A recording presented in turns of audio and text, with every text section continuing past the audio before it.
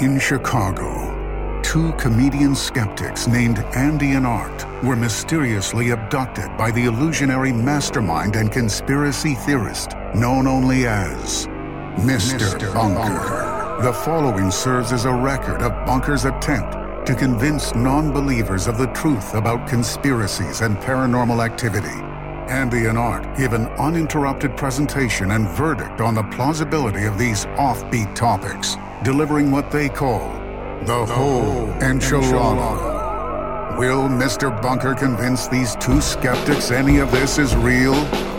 Will it convince you?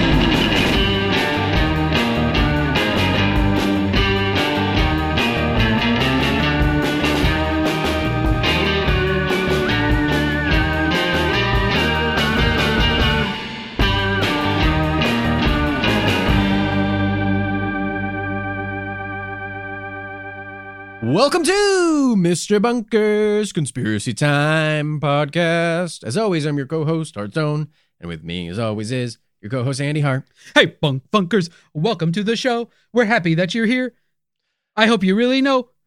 Andy, it is the best time of year. It is Bunkmas. Merry Bunkmas. It's the most bunkiest time of the year.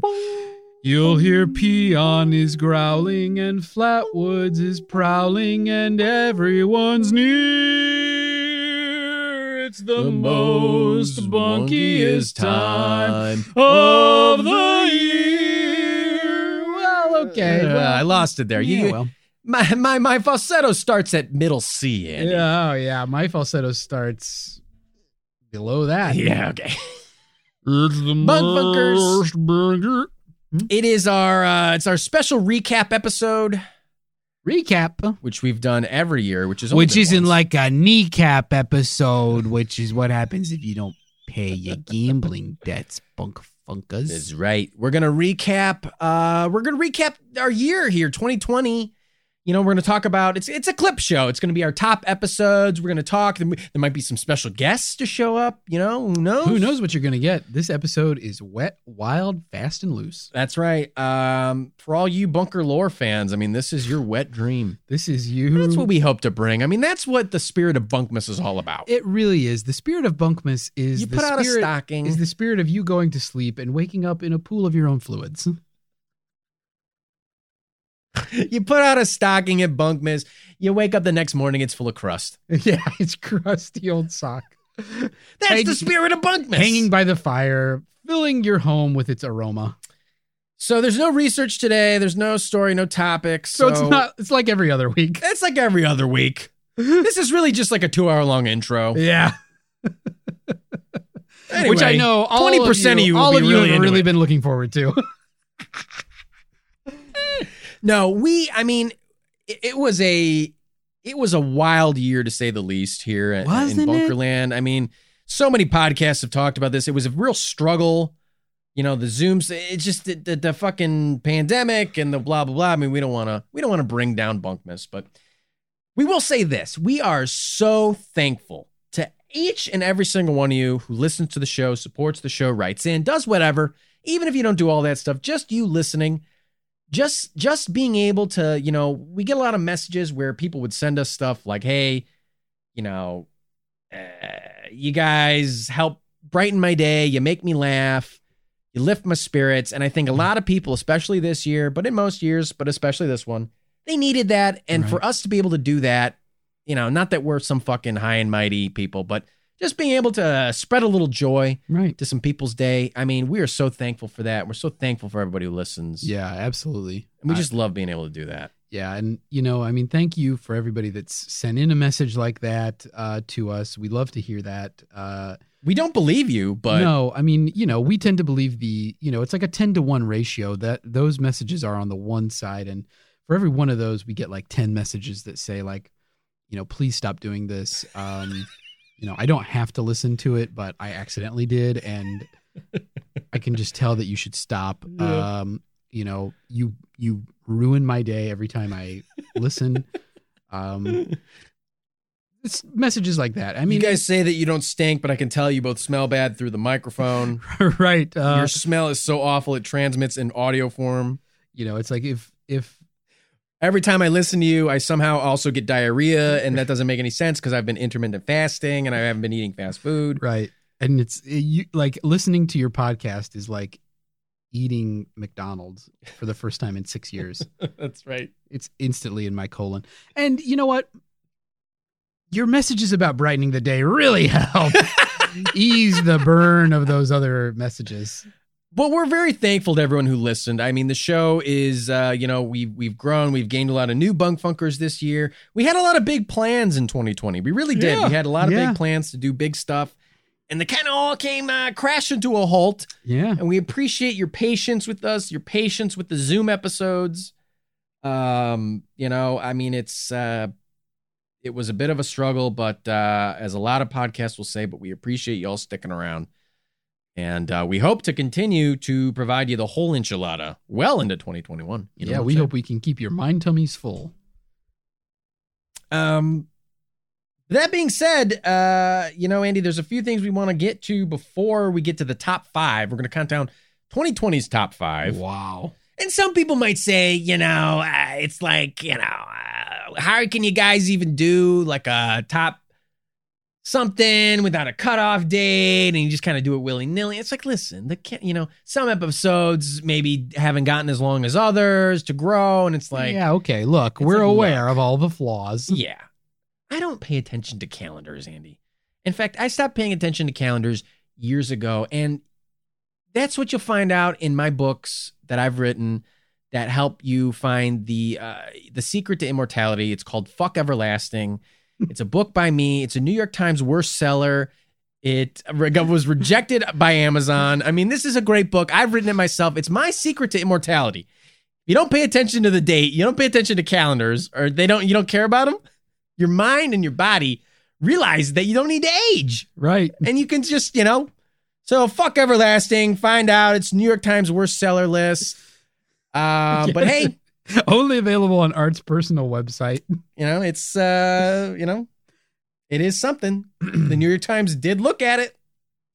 Yeah, they read it and roundly disputed its claims. Actually, Jeff Bezos himself came out and said, I will never fucking print this book. Get the fuck out. I have all the money in the world. I will use every cent to make sure this book never is on Amazon. And I said, Jesus Christ, Jeff Bezos. It's called Fuck Everlasting. It's kind of like Tuck Everlasting, but there's a lot of other stuff in there besides how to age. I guess I gave away the big secret. Yeah. Yeah, you really don't need to buy it now. No. You really should. Stop it. The rest of it is just workout tips and drawings. It's 280 pages. There's a lot of drawings. Not a lot of writing, but mostly drawings. Fuck Everlasting. Only $58. There's a lot of my personal theories are in there. Yeah. Anyway, fuck Everlasting. Fuck Everlasting. Find it at your local Barnes & Noble. Yeah, they took it. They're desperate. They need anything they can get. If you can find an Open Borders, it's definitely there. Maybe check the airport. That's right. I'm also been told by my publisher, who is also myself, that it makes a great doorstop. I mean, a lot of people have been writing in saying this thing makes a great doorstop. Yeah, it is 851 pages. It's 208 to it's either 288 to 851 pages. Either way, you're going to get a lot of variants. Depends on which edition you get. There's multiple editions already. Yeah. So fuck Everlasting. Art's been busy. I think last year, Andy, we kind of talked about something that was kind of interesting, and I want to bring it up with all you bunk funkers. A little peek behind the curtain here. Oh, wow. Last year on our Bunkmas 2019 recap, we talked about how we were shocked that Project Bluebeam made it into even the top 10. We were like, how the fuck is this episode in the top 10? Why is it so popular? Made no sense to us. You remember that? Yeah, I think that we both, last year when we did this, we were both absolutely baffled by the popularity of Project Bluebeam because we had never heard of it. I never heard of it. And it's kind of a scattershot. It's all over the place. Theory to me. And the key dates have all passed, and nothing that it said would happen. It's a doomsday episode. I mean, yeah, and so we were both, it's fun. We had a lot of fun talking about it. But yeah, we were surprised that one was so popular, and it continued. It's our number one episode of all time. Number one, Bunk Funkers. It's the biggest episode we've ever done. It has more listens. Well, no, that's not true. But it's not the number one episode of all time. It was for a little while. Then it got unseated. Oh, okay. So I lied. But here's the thing. It was for a long time. And still, I mean, it's fucking crazy that... and you might be hearing some clicking. That's just ignore that. Another peek behind the curtain, though. Yeah. Do you want to tell the Bunk Funkers what now currently is our number one all-time episode? No, because I want to get to it in the top 5. Oh, okay. Our number one episode right now is a 2020 episode. We'll put it that way. Okay. For the longest time, JFK could not be unseated. Oh, that's right. He was King Kahuna. He was on top, and then the fucking Harvey Oswald that is 2020's episodes came in and fucking just blew his brains out. I mean, the guy just can't win. Yeah, poor JFK. I mean, this was probably the real feather in his legacy, which, your legacy is covered in feathers. That's right. As everyone knows. That's right. So the real feather in his legacy was being our top episode. The macaroni in his cap. Yeah, it's the sage in his boots. That's right. But I mean, anyway, Andy, I guess it's, we'll get into it here. We'll talk about some snubbed episodes first, some episodes we thought might have performed a little bit better. I mean, who knows? You never know what can happen on these recap episodes. So yeah. Anyway, yeah, Art. I think that if I remember right, you had one ready to go, right? That's right. You were pretty hot on a snubbed episode, an episode you felt was snubbed. I gotta say, I definitely thought that our episode on Zodiac Killer was gonna be a fucking top 10 chart topper hit. I mean, that had gold record, that had platinum record, that had myrrh record written all over it for the Christians. Yeah, I really did. I really thought, and not that it performed poorly or anything. We're not sitting here, but it wasn't as popular as some of our other episodes. It just isn't. Like, certain topics are more popular than others. Zodiac Killer just wasn't that hot. There's maybe a myriad of factors why, but I thought that was a great episode. I mean, really, Bunk Funkers, you're missing out if you don't listen to it, because Andy drops something other than a big old turd, which is normally what he drops, or a potato. He's always dropping hot potatoes or turds. Yeah, I got potatoes. This time he dropped some knowledge on that episode, Andy. You had a great take on who the Zodiac Killer is. Wow, you think so? You did. You had a great conclusion that I don't think a lot of people have explored. Well, I'm not going to repeat it here because if you haven't listened to it, you got to go back and listen, because you need all of the information to really understand where I'm coming from with it. I have to agree with you, Art. Yeah. It's like, if I look at these numbers, Zodiac is comparable to things like the Lucifer Project. Yeah.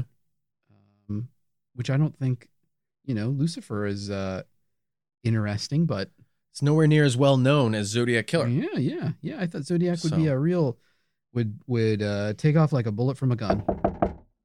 Did you hear that? What is that? You hear knocking that sound? Scratching? What's that noise?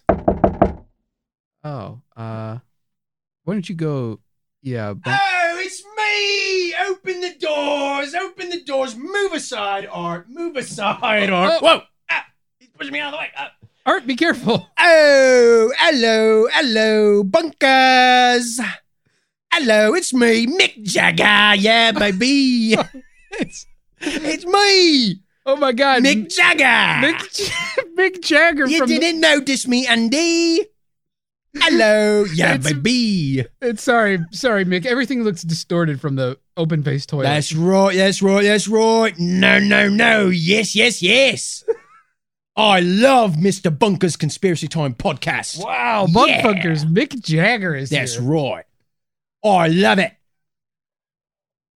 I said, Mr. Bunker, give me some brown sugar. That's what I call it. when I listen to the show. That's you call this podcast brown sugar. And then I said, oi, give me some shelter. Why don't I just go to the bunker myself? Yeah, baby. Come on now. Come on. Well, Mick, thank you for being here. This is quite a surprise. That's right. Yeah. Are you friends with Elon Musk? How did you get in here? That's right. Me and Peon go way back. He's me beast of burden. Oh, okay. That makes sense. That's right. Yeah, baby. I'm sure you've got sticky fingers after shaking his hand. A little bit.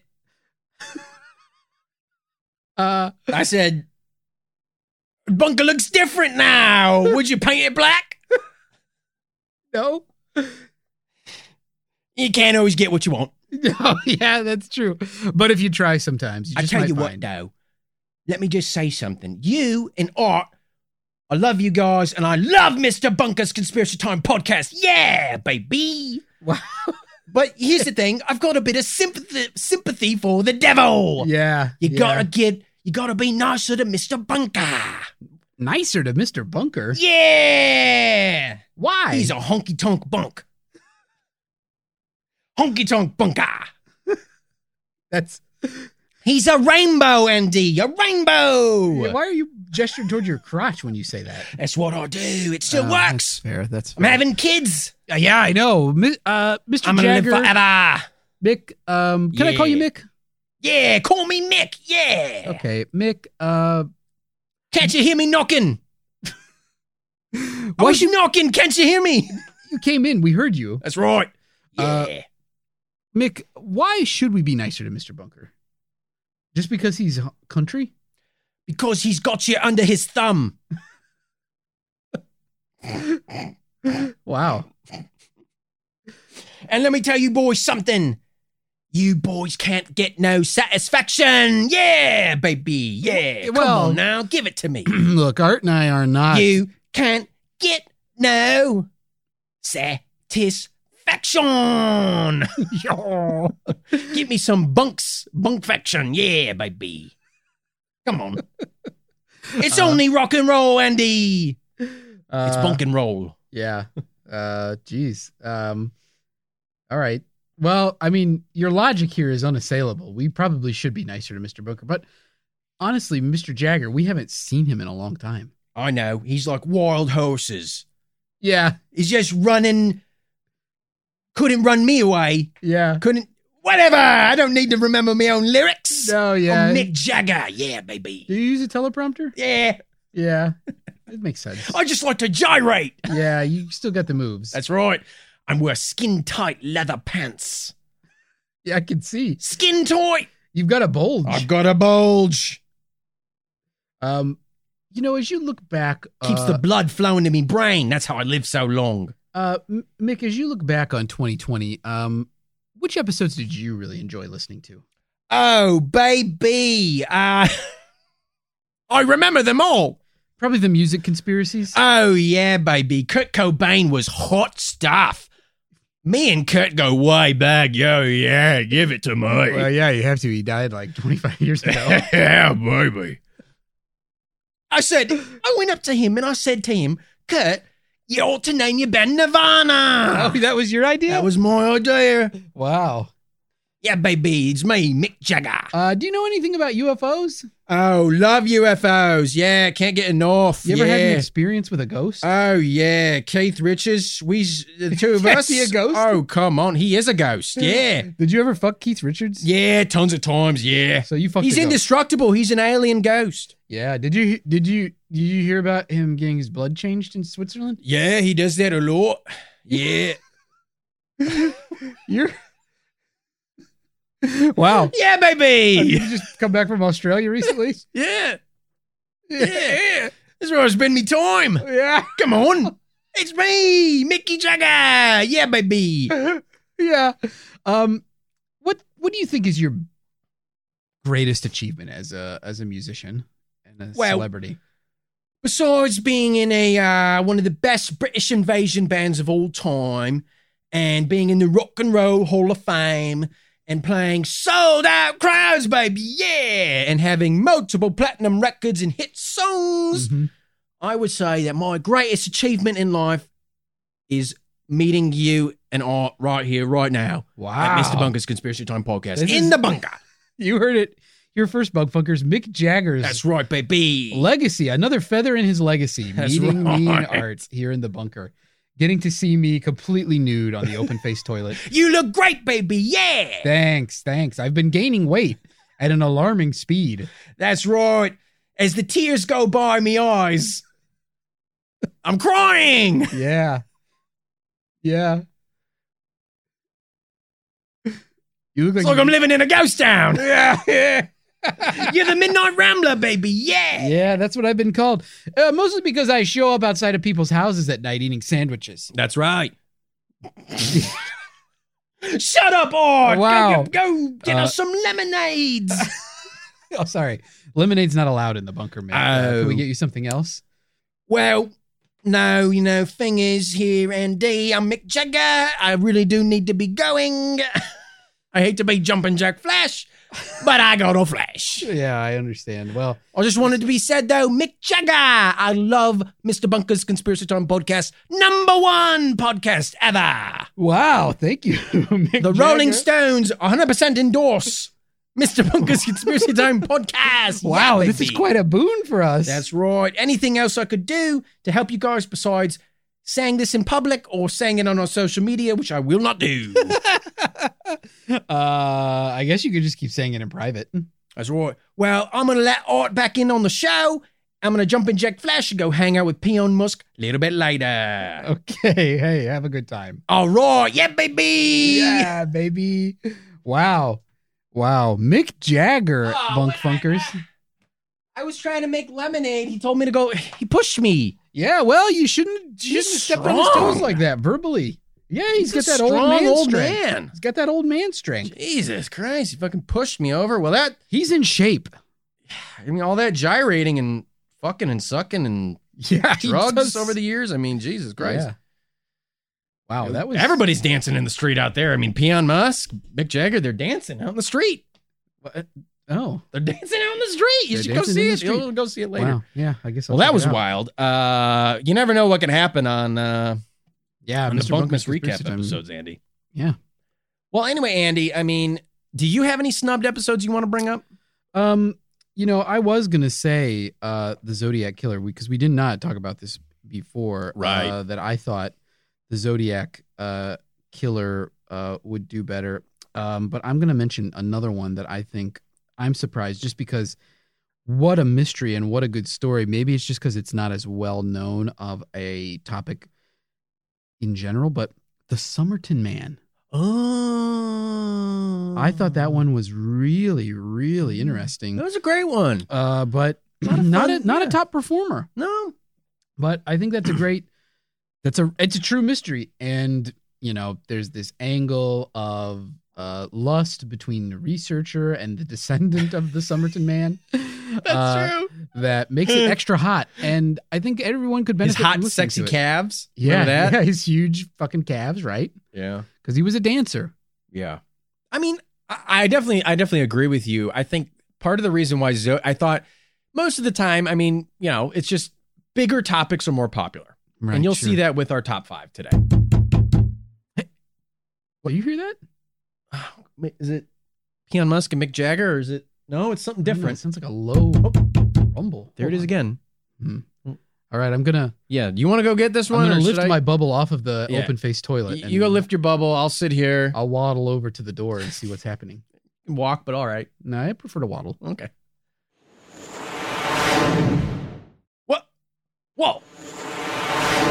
Hey boys, it's me, Chuck fucking Yeager. Oh my God. I'm It's Chuck back. Yeager. You pieces of shit. Oh, holy shit. Hey, fuck you. Jeez, all right. What the hell, Chuck Yeager? I flew in here at 900 miles an hour. What? 10 miles an hour for every year old I am. You're fucking 90 years old? Yeah. And I fucking flew 900 You look- miles an hour. You look great. I mean, but here's the thing. I can And tell I parachuted in here. a lot of your I wrinkly bailed skin out of my plane while it was in flight. It crashed. crashed your plane near the bunker. Look, I'm Chuck fucking Yeager. I don't need to make sure a plane lands. I just Jesus jump out. Christ. Jesus Christ, Chuck Yeager. I can tell that a lot of the wrinkly skin you have has been pinched back. Almost like that episode of The Simpsons where Homer pinches all of his fat back. Oh, yeah. I got one of those binder clips on the back of my neck. Well, I was going to say it's from how fast you go. No. Oh, yeah. Is that not true? No, that's not true. It's the opposite. You do that to be aerodynamic. Yeah. You go so fast, your skin just droops down. If I took these things off, yeah, there would just be a pool of skin on the floor. Chuck Yeager skin. Chuck Yeager skin. Chuck, we're big fans of you on the pod. Have you heard us talk about you before? Yeah, I heard about. Well, I was on the show before, if you remember. That's right. I came in to fuck a car on your show. Well, it was to settle an old score, but I ended up fucking that car again. That's right. You guys hooked up. Yeah. You and the demon car. I put my junk Eagle. in its trunk. You went in through the back door, huh? Yeah, look, that's the only way you could go in on a car. Art, I don't know if you've ever fucked a car. I haven't. Well, not you should yet. Try it sometime. Yeah. It feels good in a way. It feels different. Yeah, it doesn't feel pleasant. But you do get off. Chuck, I mean, what brings you to the bunker again? I mean, last time you were on the bunker, you kind of hacked our feed, I think. Yeah. If I recall correctly. Yeah. Not even hacking your feed. I visited you in your homes like a badass Santa Claus. Yeah, you kind of came down the chimney, it seems, and then you zipped over to the microphone. Yeah, if there was anybody who could be... Over, he's still rolling around on the floor like a weeble wobble. Yeah, he can't get out of that thing he's in. He's covered in shit in there. He's like a turtle on his back. Yeah. If anybody was going to be a real-life Santa Claus, it's Chuck Yeager. That's true. If there's anybody who can make it around the world and is also tracked by NORAD 24/7, it's you, Chuck Yeager. I'm a security threat for a lot of reasons. Now, boys, I just want to say, after I appeared on your show to settle an old score with the Golden Eagle, right, I started listening. I never heard of a podcast before. Okay. And I started listening, and wow, what a great show you've got here. Yeah. So I just had to show up for Bunkmas and, shoot my Sidewinder of whatever. Please don't discharge your firearm or anything else inside the bunker, please. Hey, when Chuck Yeager needs to discharge, he discharges. You don't tell him to find a corner. You just let him do it. Do you know who I am? I know who you are, Chuck Yeager. You're the fastest man alive. That's right. And don't you fucking forget. You're fucking Chuck Yeager. I'm Chuck Yeager. Look. You're the fastest man alive. You broke the sound barrier multiple times. I broke the sound barrier. They fucking can't fix it. I broke it so good. It doesn't exist There's anymore. a huge hole in the sound barrier out in the salt flats. And I'm going to live until I can break the light barrier. Wow, you want to go faster than the speed of light. Is that I what want you're to here to break announce? the light barrier. You want to go faster than the speed of light. Chuck Yeager. Chuck Yeager's going to do it. Well, how the fuck are you going to go that fast, Chuck Yeager? You got a car? You working with Bob Lazard on a fucking speed car? Yeah, he built a jet engine and he hooked it to a Toyota Tercel. And it'll go 800 million miles an hour. Now, a Toyota Tercel. That's a pretty aerodynamic car. I mean, that's, good. It was build the on that fastest car ever built. Those are the cars they use in NASCAR, right? Yeah, the engines are shit, but if you strap a jet engine that Bob Lazar made to it, it'll go 800 million miles an hour. Wow. I'm going to travel to Zeta Reticuli and fuck the first alien I find. You want to be the first man to fuck an alien. Yeah. Also traveling at the speed of light. Well, no, I'm going to stop to fuck the alien. Okay. That makes sense. I mean, are you going to wine and dine the alien, or is it just like straight up a fucking duck? The alien can wine and dine Chuck Yeager. Chuck Yeager Wow. doesn't pay for his own meals. Wow, Chuck Yeager doesn't pay for his own meals. I haven't paid for a meal since 1954. And that was a mistake. And that was a mistake? You must have been like what? You must have been like a little boy back then or something, or I don't know. No, I was 61 years old back then. Oh, okay. That makes sense. You've been That going math so checks fast out, I'm pretty that sure. you've actually slowed down aging. Yeah, if you go fast enough, you reverse age like Benjamin Buttons. Right? Yeah. Isn't that the premise of that movie where you go so fast you reverse age? Benjamin Buttons goes so fast that he reversed ages. That is the premise I only of that know movie. it through memes. I never saw the movie. What? I go too fast. I only see it from memes. Do you watch People send me memes from the internet. Memes? Oh, Christ. I just got it. Chuck Yeager. What? They're memes, Chuck Yeager. What do you mean? Oh, God. You got boomer humor. Chuck Yeager. Yeah, the boom you heard was the sound barrier being destroyed. Yeah. Chuck Yeager, do you listen to our show on like 5% speed, like 5 times speed, because you like to just go fast all the time? No, I listened to it at 25 times speed. Oh, wow. Chuck Yeager, let me ask you something. Do you have beef with Sonic the Hedgehog? Because Because he goes fast. yeah, I have a lot of beef with a lot of fictional characters. Sonic the Hedgehog, But let me ask you Amy this. the Hedgehog, Do you guys, is there anything Knuckles the Echidna, you Isn't a kid. Miles Tails Powers. Why do you know his full name? Because he's on my fucking list of enemies. What about Amy? Yeah, I said Amy. Oh, you did? What about, what's the Chaos one called? Shadow? Shadow. No, he's all right. He's all Because he doesn't fuck with Sonic. Let me tell you, is there anything else? Is there anything you connect with Sonic, though? I mean, love of chili dogs, love of gold rings. Yeah, neither one of us wear pants. But you still wear shoes? I wear shoes and socks. And gloves. Doesn't he have gloves? Yeah, I wear gloves and a flight jacket at all times. And you're both battling an egg-shaped villain at some times? Yeah. His is Dr. Robotnik, Yeah. or the Eggman. Uh-huh. And mine is Humpty Dumpty, the character from Nursery Rhymes. He's not real, but I tried to get him banned from books. Oh, wow. You don't like that story. You don't like how Humpty Dumpty falls off a wall. An egg doesn't fall off a wall and you put it back together again. That's fucking bullshit, and they shouldn't teach kids that. Well, in all any the king's school. horses and all the king's men tried to put them back together. Yeah, I'd like to see a horse do anything. They don't fucking have thumbs. Well, what about the king's men? The king's men, fuck them. How Fuck the fast can king. they go? You want to be the king, Chuck Yeager. I am the king. Wow. The king of speed. Have you ever done speed, Chuck Yeager? Yeah, I did it just getting here.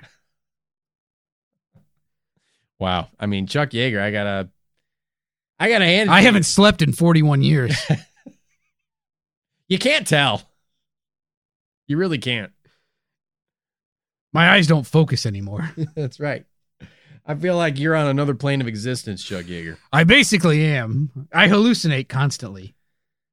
Well, Chuck, is there anything else you want to say about the show? I mean, we're kind of doing a recap episode here. Mick Jagger was over there hanging out. Did you see him? Oh, yeah. I fell on him when I parachuted. He should have moved. Oh, no. Because I don't tuck and roll. Somebody has to catch me.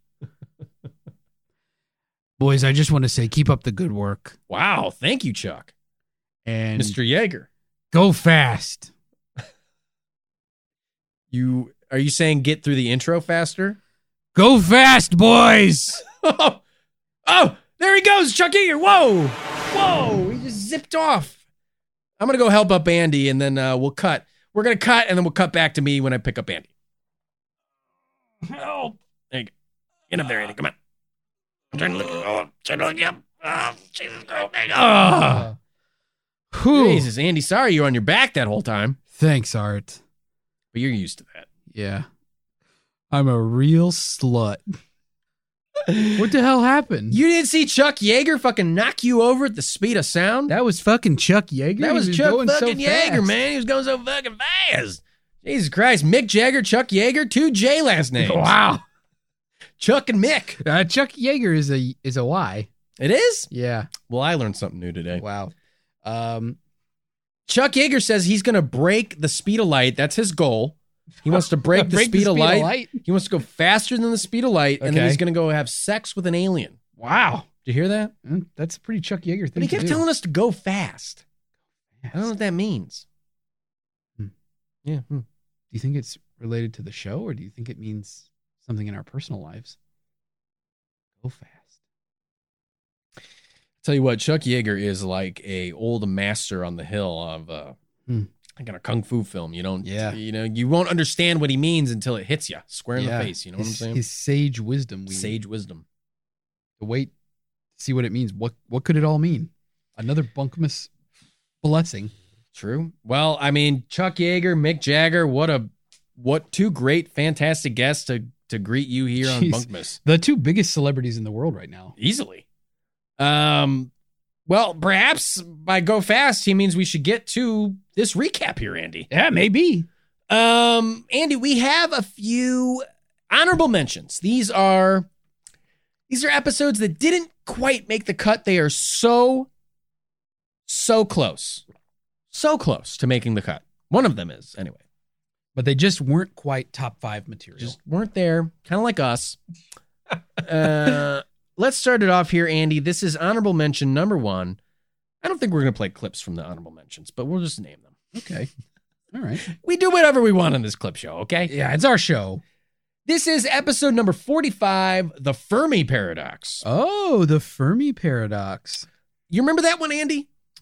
Yeah, I remember that one. I remember you liking that one a lot. This is a good. It's a good topic. This is the idea that Where's all the aliens? Yeah, where is everybody? That the Drake equation supposedly predicted a certain number of intelligent civilizations would be spread throughout the universe, and our question is, as we expand our knowledge and we continue to look for things, where are all these extraterrestrials? Yep.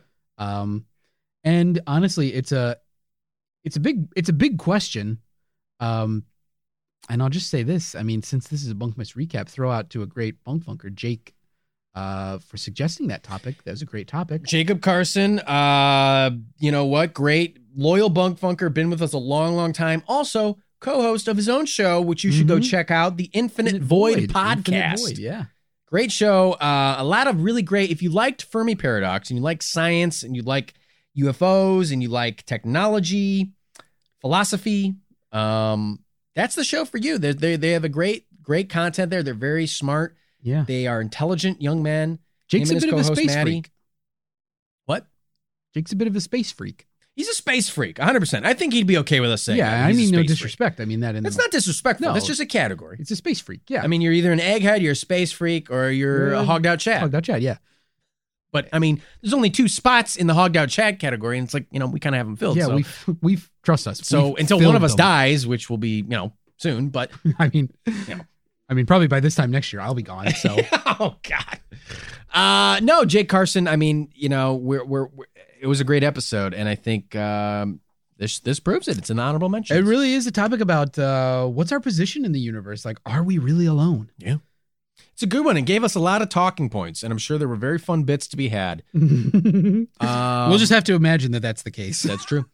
Moving on here, we got to move on here to the next honorable mention. I was sad to not see this one make the top 5. Yeah. This is Cicada 3301. Yeah. This is great topic. Man, such a wild topic. Weird and creepy and intriguing. Yeah. If you like puzzles, it's a lot more puzzly than I remember it. Huh? At first I was kind of like, all right, we're going to get into it. But then it's really just a lot of puzzles. It's a lot of puzzles. Cryptology. But there is that question, that overriding question of like, why and what? I mean, I think we talked about it, that it just seems like it's probably some puzzle freaks. Puzzle freaks. That are out there. Different from space freaks, different from eggheads. They're puzzle freaks. But like the whole... Puzzle nuts. The whole runic thing. Yeah, I mean, it's wild to think that like a bunch of dudes made a puzzle that a bunch of other people just can't fucking solve. Now, if I recall correctly, they talked to some cicada heads, some cicada freaks who are still actively trying to solve this.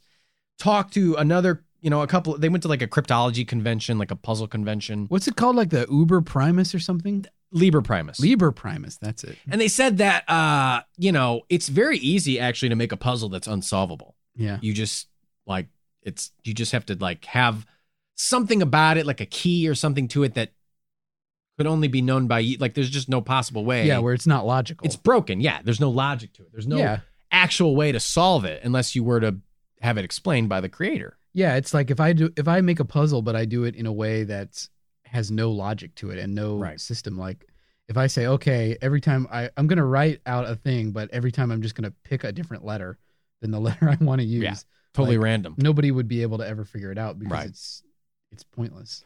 But it was a fun episode. I can't remember if it was suggested to us by somebody. I think it might have been Ian. Recall.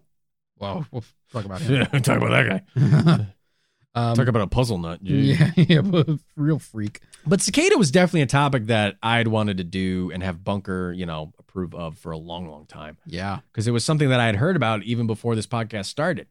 Yeah. And I mean, you delivered the goods on that one, digging into all those puzzles, describing in words a puzzle that only could be accurately understood through pictures. Yeah, that was the hardest part about that show, was that you need the pictures to understand it, and it's like, it just makes no fucking sense.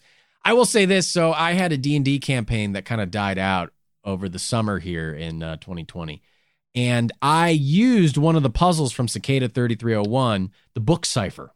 Oh. I used the first book cipher as like a method of creating a puzzle in my campaign, and nobody solved it. They didn't even get fucking close. I mean, I'll be honest with you, like reading about Cicada, I was like, I wouldn't have gotten the first thing. Oh, I was so fucking dumb. I was like, I'm so stupid. I would have been lost. I wouldn't have even bothered. Like, I would have been like, well, this picture. Well, I'll say this though. The first one is like, you have to have prior knowledge of that technology. Right. There's no puzzle. It's you put it through a program and it reveals the encryption behind the image. Yeah. It's not like, how the fuck would I know that? Yeah. It's not like a thing that if you didn't know it, you wouldn't be able to figure it out. It wasn't like I was presented with a puzzle and then told to like, that you can figure it out just knowing what you know. Like, right. I've done some puzzles, like simple math puzzles. Yeah. But it is a good topic. And it is. I think it's a very interesting one. Yeah. And it's good that it's that high. I know it didn't make the top 5, but I think it's worthy of a position near the top 5. All right, well, here we go, Bunk Funkers. It's time to get into our top 5. Wow, the top 5 countdown. Andy, would you like to kick cue us off in with your fabulous countdown voice? All right, and here we go. Coming in at number 5, the 5th most popular episode of 2020 here on Mr. Bunker's Conspiracy Time podcast is 9/11 Part 2.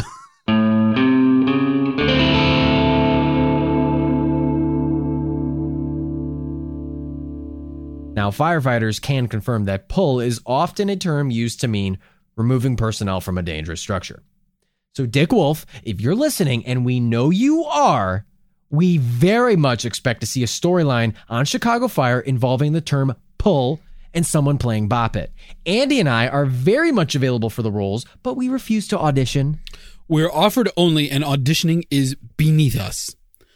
Also, my main character has to be either having active, hard, graphic, full insertion sex with another character in all my scenes, or ripping the world's biggest bong hit in all of my scenes. Meaning, I want other characters to enter the scene, and before they say shit about the fire or the drama going on, or they gotta say, "Whoa, dude, are you taking the world's biggest bong rip right now?" These are non-negotiable, Dick Wolf. All right, let's move on from Larry and start talking about Barry. Barry Sanders, one of the greatest running backs ever in the history. Oh no, sorry, that's a different episode. Episode. Barry Jennings, that is. On 9/11, Barry Jennings ran into Building 7. I mean, Barry Sanders could have run into it as well. Then that probably would have made it collapse. Because he would have juked it off of its foundation.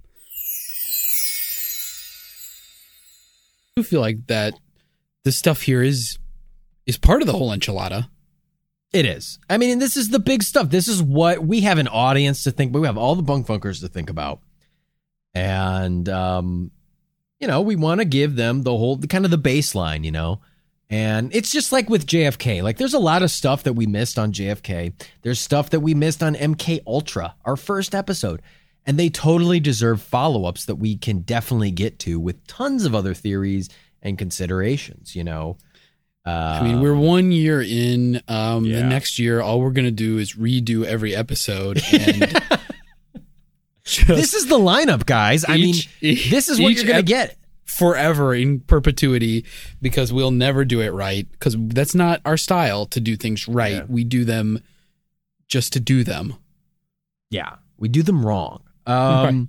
On purpose. But yeah, I mean, I agree that I think the building trutherism stuff, I'm going to be honest, it really doesn't hold it doesn't hold water for me personally, you know.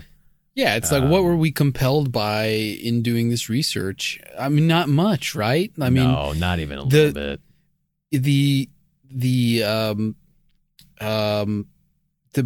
basis for a lot of these arguments is just to, I think this was author Phil Mollet said this about, and I'm paraphrasing here, I don't have the exact quote in front of me, that some truthers just sort of ignore the evidence, ask startling questions, and then just piece together some kind of explanation for them, assuming the worst case scenario.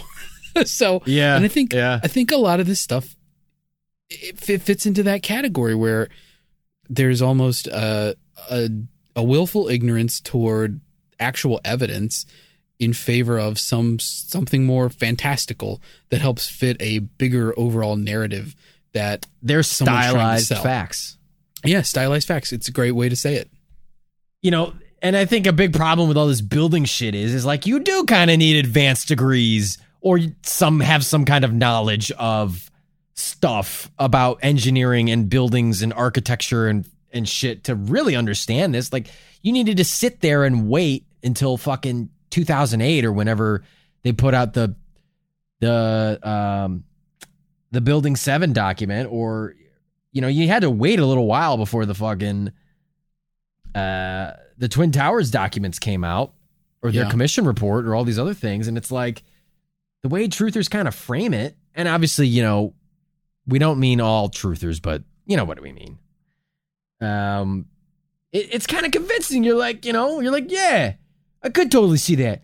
A bomb would probably topple a building. Big bomb go boom. Big bomb go boom. Building go down. But then, you know, the researchers kind of come in and explain the science, and then you're like, oh yeah, I kind of see that too. So it really can mess with your head because it just kind of becomes this like semantic argument instead of like what it really is, which is like the nature of our physical reality versus things that are just made up.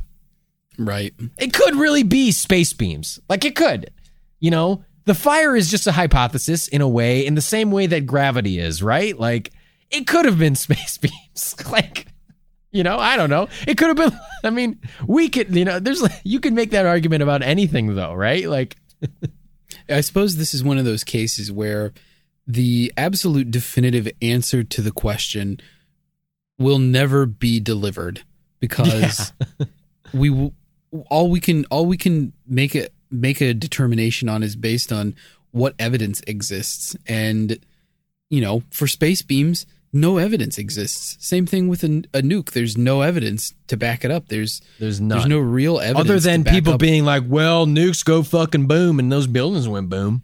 Yeah, exactly. It's like, the buildings would have been... You're telling me they're pancaked? I didn't see one fucking piece of syrup. Where was the butter? Where was the butter? Where was the syrup? If they used a nuke, those floors would have been vaporized.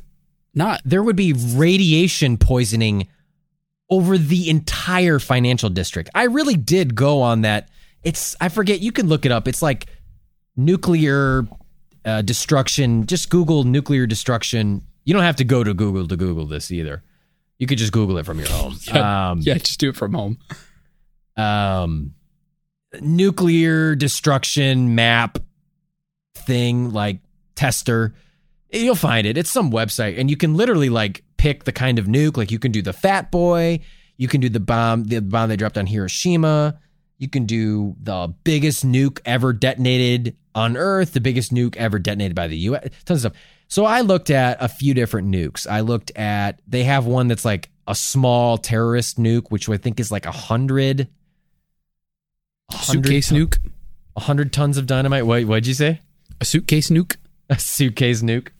And then there's like a few others. And even the smallest, quote, terrorist one, I mean, would have leveled the fireball destruction, and then the sound wave destruction of a nuclear blast is just, it is so fucking massive and destructive.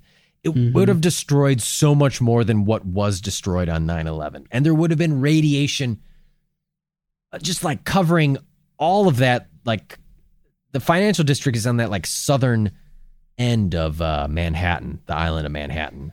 Yeah. Or whatever the fuck it is. I don't know your boroughs. It's an island. Whatever. Islands in the stream. That is what Manhattan is. And like a nuke just would have decimated so much of that area.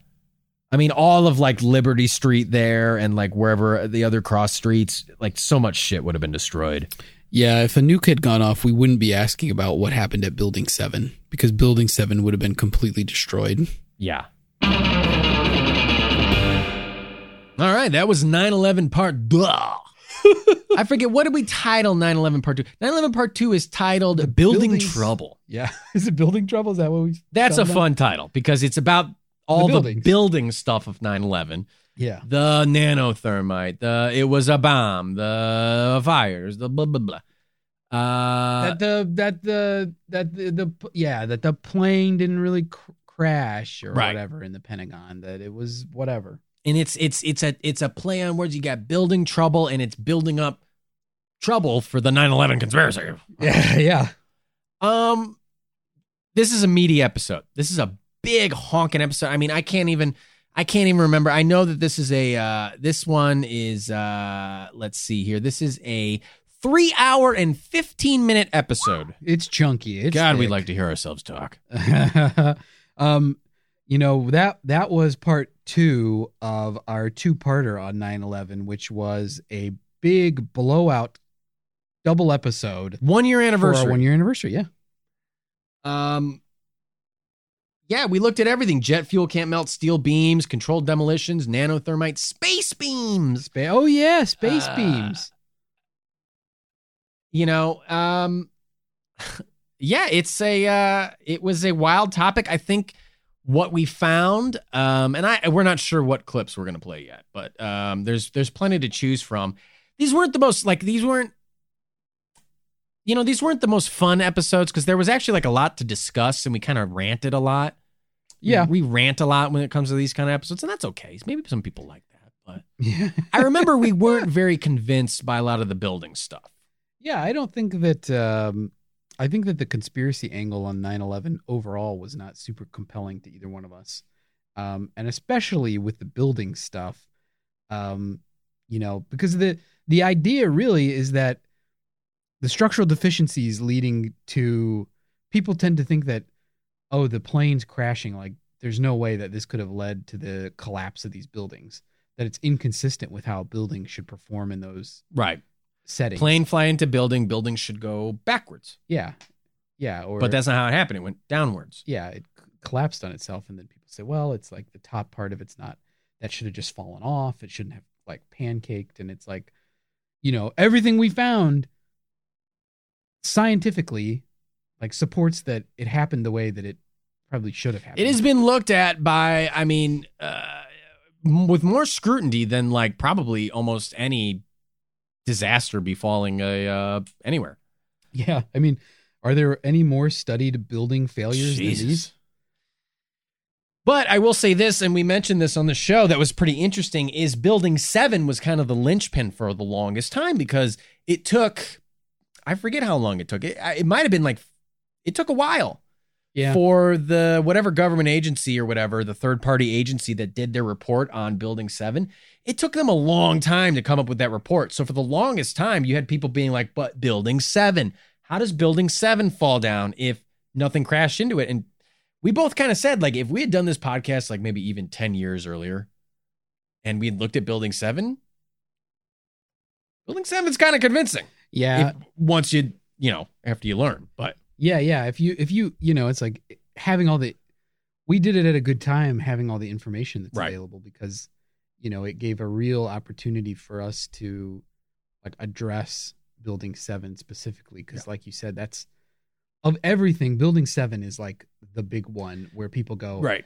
That's evidence of a controlled demolition. Cause that building had, and even still today, like it's very minor amount of damage, right? Like that interior of the building is just like was subjected to like barrage from crumbling towers. Right. And then it's just like, oh, this little shift inside in the building, like just the whole thing collapses. And it's like the heat expanded yeah. There was a fire burning so hot that the heat expanded and caused enough shift for it to fall. And but I think part of adding to that was that the original 9/11 commission report barely touched on it. I forget what they said exactly. They said something like, I don't know, it was a fire or something.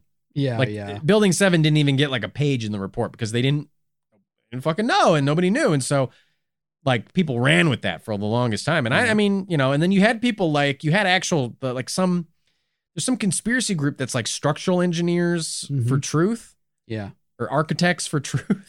Yeah, something like that. And they, for the longest time, were like, there's no way this could happen because, I mean, to them, it's just highly implausible. And so that's convincing stuff, I think. I don't blame people for believing that. You know, it's like Larry Silverstein was saying, like, on the news saying, like, we made the decision to pull it, and the right. You had that stuff, and people are like, pull it means demolish the building. So, like, that's proof that he was like on the news saying, we made the decision to blow up the building or whatever, which is just like taking it, you know, a misunderstanding of what was happening. Like it's a chaotic situation, and then people are misinterpreting what they're actually talking about.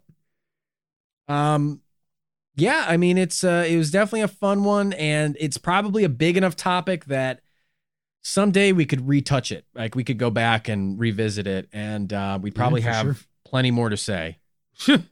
Yeah, I mean, you know, I guess the thing is about 9/11 is like it doesn't stop, right? Like more information keeps coming out about it. It just keeps happening. It's just 9/11 keeps happening. We'll never forget it. And I mean, that's the thing is like, you know, the longer the time goes, like more stuff becomes available to the public, more information about what was like happening at the time, and it makes the picture more clear. So, you know, this is, of all the things that we've covered, this is a relatively recent one. I mean, you know, this was only 20 years ago. If any of you bunk funkers are wondering, you know, why we kind of, if you're like, well, when are they going to do Epstein? You know, it's not that we don't want to do stuff like that. It's just that like we'd rather let it develop a little bit more and then go back. Like Epstein for the longest time, I mean, was a conspiracy theory that a lot of people covered, and we even talked about, you know, working with Bunker to cover it. But then all of a sudden, it's like Epstein didn't kill himself happens, and it's like, holy shit, there's modern developments. Can you imagine if we'd done that episode and then it's like we missed out on all those modern developments of that theory? I mean, I think we'd rather wait, kind of see how it festers a little bit, and then go back and cover it. Give you a whole fucking big meaty enchilada on it. Yeah. We want to give you the whole enchilada, not not chips and salsa. Yeah. We don't want to give you a salad. We want to give you the whole enchilada. Yeah. So, anyway, that's a little bit about that. That is our number 5. Number five. Andy, why don't you hit us with that number that comes after 5? Okay, I'd love to. Art, coming in at number 4 on our top 5 episodes of 2020 countdown. You hear that? I don't know. Is Chuck Yeager, Mick Jagger making some noise or something? Or no, it sounds like another knock at the door. Oh, well, at the risk of falling on my back again, I'm going to get off the toilet. You're going to go. All right. I mean, you could go get it. Yeah. All right. Let me go check this out. Jesus. I don't. This is uncalled for. Well, hello there, boys. Oh, wow. Who is, do declare. Who is this dapper Southern gentleman? Oh, we never did meet in the flesh, did we now? But I'm the man that hijacked your podcast. That was you. You're a Cajun hacker. I'm Devereaux Thibodeau, owner of the Hedgerow Restaurant, Oh, the finest etouffee buffet this side of the Mississippi now. Wow, I can't believe it. Well, hey, first of all, fuck you. You Cajun hacker. Oh, I deserve that. Listen, I gotta tell you, I was heartily impressed by the way you boys handled the skunk ape episode. Well, you're damn right. We handled it well. You done a good job with that one. I thought you was gonna flub it. I thought you was gonna make a mockery of the swamp skunk ape, but you did a damn fine job. Sir, Mr. Devereaux, might I say, if you think Mr. Thibodeau, my first name Devereaux, last name Thibodeau, owner of the Hedgerow Restaurant, the finest etouffee buffet this side of the Mississippi. And that's on whichever side of the Mississippi you on. Wow, you've got one on both. No, I got one, but either side of the Mississippi, it's the finest etouffee buffet on that side. Well, here's the thing, Mr. Thibodeau. First of all, if you think Andy and I, my darling co-host and I, Andy, would ever make a mockery of anything, you are sorely mistaken, sir. Well, you don't know us. We don't mock anything. That is good to hear, because if there's one thing that I respect, it's decorum. Decoral? Decoral. Who's decoral? The coral that come out of the ocean. The coral that comes out of the ocean. You respect the Great Barrier Reef. I respect the Great Barrier Reef. It is terrible how much reef damage has been done down there in Australia. That's right. You know, in Louisiana, we got our own kind of barrier reef. Yeah, you got reefer. It's called gators. They get out there in the swamp, and they keep stuff from happening. Well, I don't it's even the greatest natural resource. It's about time that America understood that gators is tops. Mr. Thibodeau, I don't understand why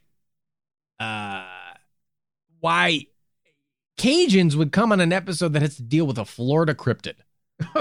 Well, look now. This is a panhandle type of critter.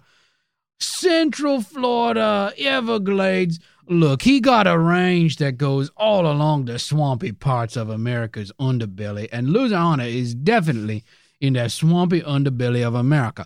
Now, two Cajun fellas, we heard the skunk ape. Look, me and my colleague Swampo Charlie, we respect the skunk ape, and we respect the law. And look, we had a concern that maybe the two of you weren't going to do it justice now. So we came in. Look. Who alerted you?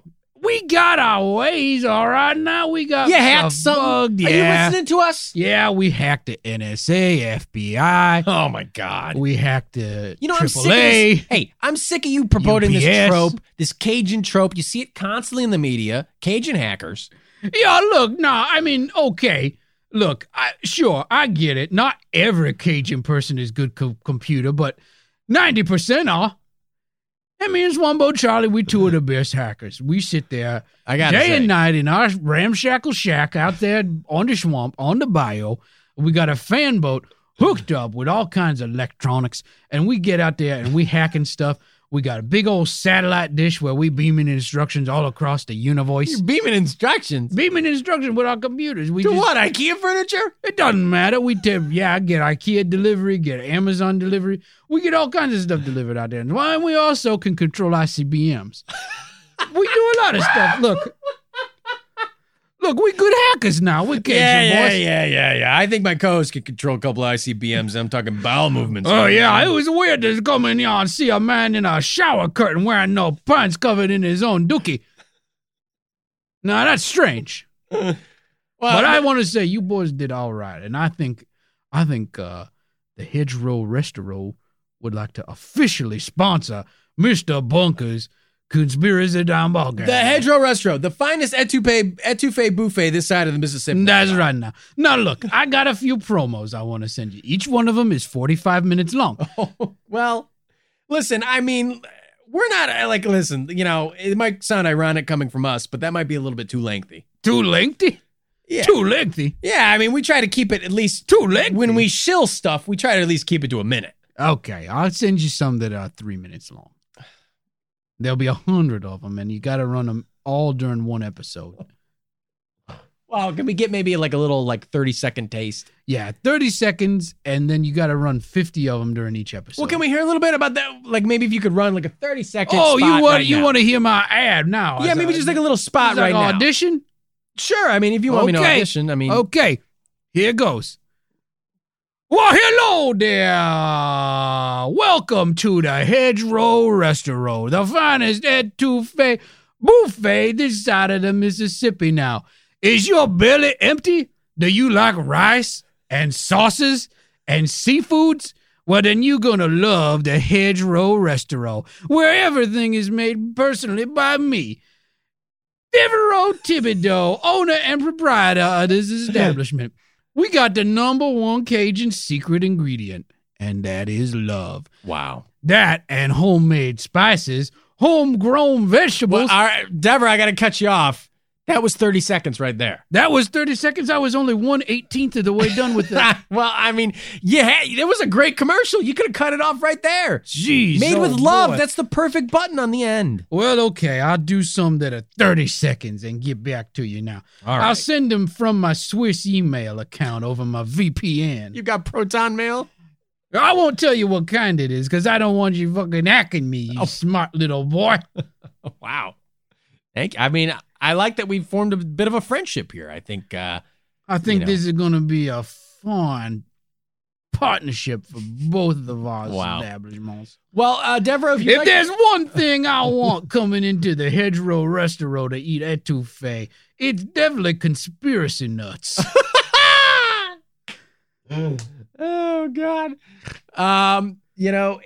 Devereaux, I mean, I appreciate you coming on. I appreciate you not hacking our feed this time. If you'd like, you could go hang out with Mick Jagger, Chuck Yeager, and Peon Musk. Hang out a little bit. I think we might all go out and get a nice meal together. Maybe we'll go to the Hedgerow Restaurant. I brought the gumbo in my fan boat. Well, Just there let you me go get it. I'll go get it out. All for righty. everybody. Gumbo, Can you pick Andy up on your way out? Can you pick Andy up? I'll try. Okay, here goes.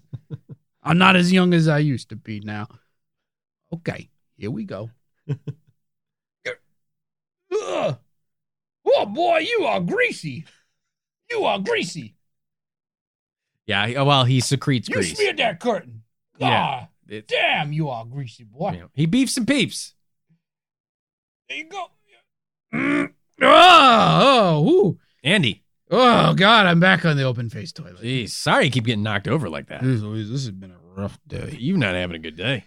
Well, anyway, that was one I'm of the not going to answer the door anymore, I'll tell you that much. Well, I mean, that was one of the Cajun hackers. That What? Was it Swamp Boat Charlie? No, it was Devereaux Thibodeau, owner of the Hedgerow Restaurant. Find us at Toupe Buffet this side of this. Wow. And, he's going to start sponsoring the show, he said. Jeez. And, he was very complimentary of our Skunk Ape episode. Wow, that means a lot coming from a fine Cajun gentleman such as himself. That's right. Unfortunately, Skunk Ape didn't make an honorable mention or the top 5, but I guess not everybody likes. He brought some gumbo, cabbage, and we're gonna go have that. So that'll or be the Bardan Booger. That's right. So where were we? Number 4. I think we're on number 4. All right, coming in at number 4 on our top 5 episodes.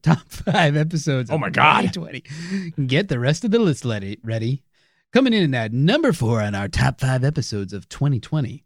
It's The Simpsons writers are time travelers.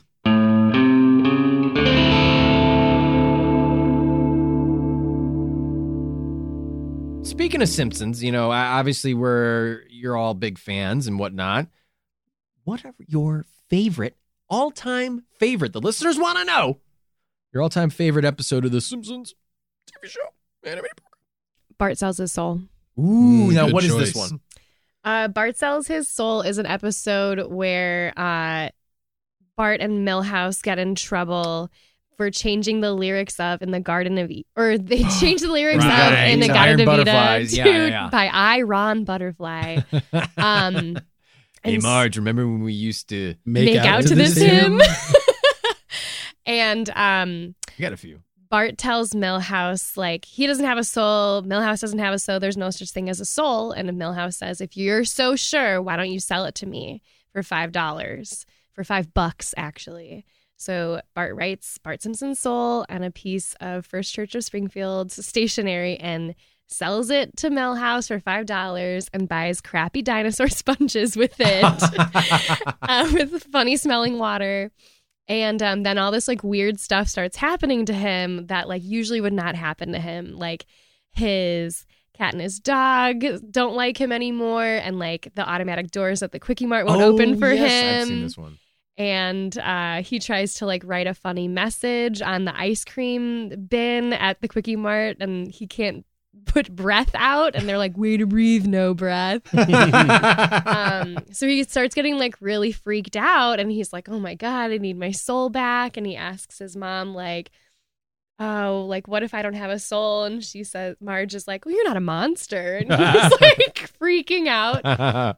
So he like goes on this like epic journey to try to get it back. And I don't want to spoil it for anyone if you haven't seen it. Okay. Get your Disney Plus ready and go watch Season The Simpsons. 7, episode 4 is Bart Sells His Soul. Thank you.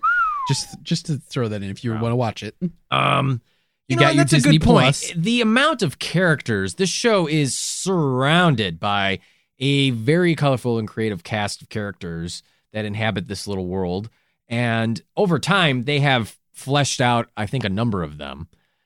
In some ways, worse than others, which we'll probably get to when we talk about the point Jumping where the they're Shark. just rewriting people's backgrounds and ignoring things that they've done Well, I before. think Ian's revealing his answer to a question we're going to ask later. Right. But I think this lends credence to the fact that these writers have to come up with tons of like little throwaway lines for everyone. Like it's like Martin says this to Ralph or whatever, and this says this. Like we need a joke here, and they're just writing so much shit. It's like they're bound to get one or two things that predict stuff. But anyway, what's your favorite episode, Andy? Yeah, Andy. My favorite episode. My favorite episode. I bet I can guess it. Go ahead. Streetcar Named Marge. You are absolutely correct. Season 4, episode 2, A Streetcar Named Marge, written by Jeff Martin.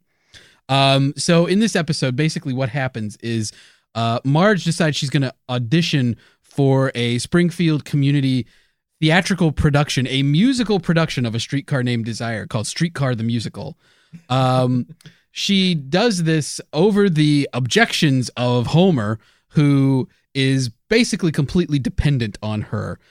She gets the part of Blanche Dubois only after she auditions, is rejected, and then is seen in the back of the theater depressedly on a phone call with her overbearing husband. And the over-the-top director, Llewellyn Sinclair, voiced beautifully by John Lovitz, immediately makes Marge his Blanche Dubois. And in the episode, there's, let's see, basically how it ends up. I'll spoil it. It's 20 years old. It doesn't matter. Spoiler alert. So Marge gets the part. It's a whole ordeal the whole time they're rehearsing. Homer's so needy.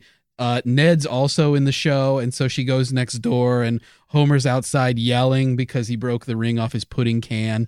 Which, if you're of a certain age, you probably don't remember when they used to put pudding in cans. Well, and there the was ring a little fell ring off top. my pudding can. Yeah. Then take My penknife, my good man. And the Simpsons loved the joke of a ring falling off a pudding can. I think a penknife too, because that's kind of old school. Yeah, as that's well. very old fashioned. Yeah. But it eventually the show goes on, and they put on a production of Streetcar the Musical, which is filled with delightful snippets of musical numbers and bizarre special effects. Lasers, yes. through Blanche the is air. flying through the theater.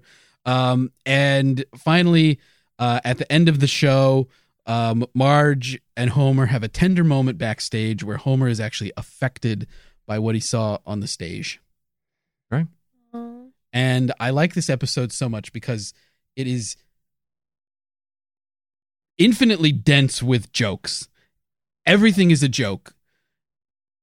Every line of dialogue. So you identify it as like your life. Right, where everything is a joke, Got it. clearly. And the points don't matter. Right. Roasted him. Yeah. The Why- points don't That's why matter. the points Whose don't line matter. is it anyway? Um, If the characters aren't delivering funny lines, there's visual gags. I mean, it's too much to take in at one point. And John Lovitz is in it. He plays two characters. Llewellyn Sinclair, the director who has directed 3 plays and had 3 heart attacks. And as proof of his success directing an elementary school production, he holds up an elementary school like newsletter that says play enjoyed by all. Oh my God. And also his sister runs a daycare where they put Maggie while Marge is rehearsing, and it's an Ayn Rand themed daycare. oh yes, that's the B plot. And yeah, She like breaks. She helps all the other babies break out and get their peepaws. Right, they And put there's like their a Birds Oh my reference. God. yeah, Right. yeah. There's a Birds reference. Yeah, it's just It's a tremendous episode. Now, Andy, can you guess my favorite episode? I think you know it already. Yeah, I want to say one thing about Natalie's favorite episode. Oh, right. Though. Go right ahead. One of the best B plots ever, where Mo converts Moe's Tavern into Uncle Moe's family feedback. Oh, Yeah. such a good one. That is a good one. I've seen that episode. There's this great joke where the Hibberts... Uncle Moe's family feedback. He gets the idea because the Hibbert family shows up and they think that it's a family restaurant. And then... Smells like Tinkle. Yeah. And then they decide to go somewhere else and they say 2 restaurant names. I won't be able to remember them both, but one of them is the Texas Cheesecake Depository, Yeah, which is a very JFK funny. reference. Yeah, JFK You've reference. referenced this in the JFK episode. I think. Oh, did I? Probably. I love that yeah. line. Ian is like a connoisseur of this show. I, Like, he actually, can I recall- probably have better recall. He's a bunker super fan. Bunker Yeah. episodes. But Art, your favorite episode is without a doubt King Size Homer. That's correct, Oh, and that's yeah. because I've told you that multiple Yeah, times. That's such You- a good one. I I love showed King you that Size episode Homer. the first time. We and watched you that fell episode in together. love. King Size Homer is also from season 7, but it is episode number 7. Season 7, episode 7. Homer, it's a very simple plot. Homer gets real fucking fat because then he can, he has like a disability. So He can wants work to from become home. disabled. Yeah, so he can work from home. And he wears a really silly muumuu and a fucking shower cap. And Bart, I wash myself with a rag on a stick. Dude, my mom says that all the time. And I don't know. I love Fat when he- Homer is just so fucking funny. When like, he has the bird just Yeah. pressing yes for Yeah. everything. Yeah. They just keep heightening his laziness to just, I love it, like the absurd levels where there's at one point where he has to actually get back to the nuclear power plant to save the day, and he stops for ice cream. Like he takes over an ice cream he truck. hijacks an ice cream and truck. Ralph and Lisa are on their way to school and they're sitting on the school bus and Ralph says to Lisa, I heard that your daddy went into a restaurant and he ate so much food that they had to close the restaurant. And she says that her dad's not some kind of food craze maniac. And then out the window, Homer shows up in the ice cream truck. He's sucking on an ice cream yeah, cone. Ooh, that's raspberry. And he's like, please accept this garbage bag full of popcorn as an apology. Yeah, when he can't go to the You movies. can't go to the movies. 'cause Honk he's if you're too horny. fat. I just Yes. want to watch Honk if you're horny in peace. God damn, that episode Lumberlung, is fucking achy funny. breaky pelvis. Wait, Ian, can I guess yours? Let's guess Ian's. Yeah. I don't think you will, but yeah. Is it Homer at the bat? You know what? Fuck. Oh, wow. Yeah. You guessed Got it him. better than he No, did. you're Got him. right. No, you're right. You did You're better right. than he did. I was What- trying to think of what the classic episode it is that's my favorite, and I was like, it's not Monorail, even though I love Monorail. What were you going to say, Ian? Okay, well here. Okay, no, she's totally right. It's Homer at bat. Season 3, episode 17. And I just think between all the baseball players, Daryl Strawberry's in that one, right? Yeah. Oh yeah, they got Daryl. Ken Griffey Jr. talking softball from Maine to San Diego. What is it? Ken Griffey's Softball, grotesquely Mattingly swollen and jaw. Canseco. Ken Griffey's grotesquely swollen jaw. Gene Sachs? Steve Sachs. Steve Saxon is Running with the law. law. Talking Homer, Ozzy and the Straw. I fucking love that episode.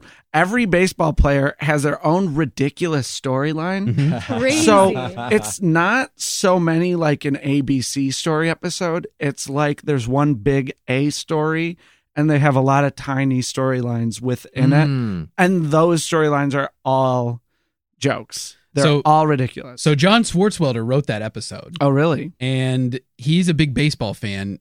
In fact, like throughout his life, he used to rent out major league stadiums just so that he and his friends could play baseball. Like he would do that once a year, like rent out a major league Wow. stadium just so that they could play a game of baseball. Were they the isotopes? Well, I wanna do that. Yeah, probably. Right. Mhm. But he wrote that episode, and it was apparently a point of contention in the writing room because people thought that he only wrote that episode So he could meet baseball just players? so he could meet famous baseball players. Yeah. Good. Wouldn't Yeah. you? I would too. Yeah. And so they know that we're opposed to it, but this is like sincerely one of the best episodes in the series. It's Yeah, and it's it's so so iconic funny. too. Yeah, absolutely. I mean, just Ken Griffey Jr. getting gigantism from drinking the tonic? nerve tonic. Wade one of the Boggs best gets into a fight with Barney about who is England's greatest prime minister. Yeah. Yeah, Lord Palmerston. Pitt the Elder. Shave those sideburns. Yeah. Wade Boggs famous for drinking like 40 fucking beers in a row or something like that. I think that's every baseball player. Oh, well, that's It's Always Sunny. Right. That episode where they fly across the country. that's right. But It is he Wade actually Boggs. did drink a fuck ton of beers, right? It's all yeah. baseball players. The honestly. legend is he had like 72 beers on a red eye No. Yeah. and then woke up the next day and went like 3 for 5 with 2 RBIs. Baseball has there's also the guy who threw a no-hitter while high as a fucking kite on Yo. Right. on LSD. Right. This is So that Pittsburgh good. Pirates player, right? Mhm. There's a documentary about it. Called The Yeah. No-No. Mhm. But okay, so That's a no-no. Natalie's totally correct about my favorite episode. Wow. But what I was gonna say was the musical clip show episode. Oh, wow. yeah. Because growing up, I That's had interesting. I had like the CD. Shout out to other Mr. Bunker, Mr. Bunker fan Matt Cochran for burning the CD so I could have it when I was a kid. When burning CDs was a thing, Oh yeah. but it had all the songs on it, and All singing, all dancing. That's, That's the name right. of it. Season 9, episode 11. yeah, Ooh. you like musicals, don't you, Dad? No, I don't. I think they're bad and phony and something and wrong. Wake up, Dad. You're singing a song. I swear I know all I the wouldn't. song I lyrics. couldn't. I hate that stuff. Now, Homer, listen, I've had enough. In our family videos, you can plainly see you're a singing and dancing entertainment machine. And I love the songs. From the Monorail song to Mr. Burns. Oh, the 22, See My Vest. 2001 Greyhound. Mr. You know. Burns really is a top Yeah. 3 character for me. Mhm. He is so fucking funny, and He's so he's a good. character I could never write because I feel like whoever writes him actually needs to be pretty smart and like has a real grasp on like the vocabulary of a obnoxiously rich, And he's like, one weird little man. one bouillon cube, Yes. one Concord grape, an ether rag. I love how they keep expanding him. Like he's so fucking weak. yeah. He's like this. He's so old. Yeah, he's like immortally old. He's just like connivingly evil, but also like childish and whimsical. Like the episode where he adopts Bart Oh, so such that a Bart good can one. be his heir Season and have his 5. inheritance. And there's just so much good Burns shit in that episode. All right, that was a couple clips from our New Year's episode, first episode of 2020. First episode of 2020 I think and made it to the top 5. Isn't that crazy? It literally, I think, debuted on January 1st, 2020. Yeah. Great episode that we did with our good friends, Natalie and Ian. Yep. Now, Natalie, of course, is our princess. I mean, Right. she can do no wrong. She's a America's sweetheart. princess, Natalie. I mean, just wonderful. Brightens up any room that Yeah. she enters. She's who they were singing about in the Mary Tyler Moore theme. Sure. She can turn the world on with her smile. Where do we start with Ian? I mean, We didn't know who he was, Ian who he really was. Ian is our friend. Yeah. And also our arch nemesis. It's true. It's kind of like a thing, you know. It's a back and forth. It's a back and forth, yeah. I I mean, great guy, but also we want to bring down his demise because he wants to bring down our demise. right. I mean, you know, Ian, I mean, there are a lot of issues that, grievances that we have to air. Ian, them. potential baby kidnapper. We've never heard his opinion on baby kidnapping. We don't know. Ian, potential guy who thinks it is not necrophilia to have sex with a skeleton. Right. We've never heard his opinion. Never heard his opinion. Ian, guy who potentially gave GHB to that guy in Missing 401 who crashed his plane and we never found his body again. Ian Or his maybe responsible for the Great Mole Air mystery. That's right. We don't know. We don't know. He's been silent on all these topics. Now, here's the thing. We want to let Ian have his day in court, Right. in Bunker Court. And we There's- will, when we get them back on the show, we'll let him air out his grievances and we'll figure out, we'll put this to rest. We'll finally get him on the record on all these important pressing topics That's right. that help define his place in the world. But I mean, this was a fun episode. Great and episode. A lot of personal significance for me. That's true. Obviously, The Simpsons, a big cultural impact on me Yeah. personally. So this why is one you are of the my way you favorite are. episodes. Mhm. Personally, I had a lot of fun talking about it, and everything else. one of my favorites. This one, oddly enough, I mean, maybe not oddly enough, skyrocketed to like,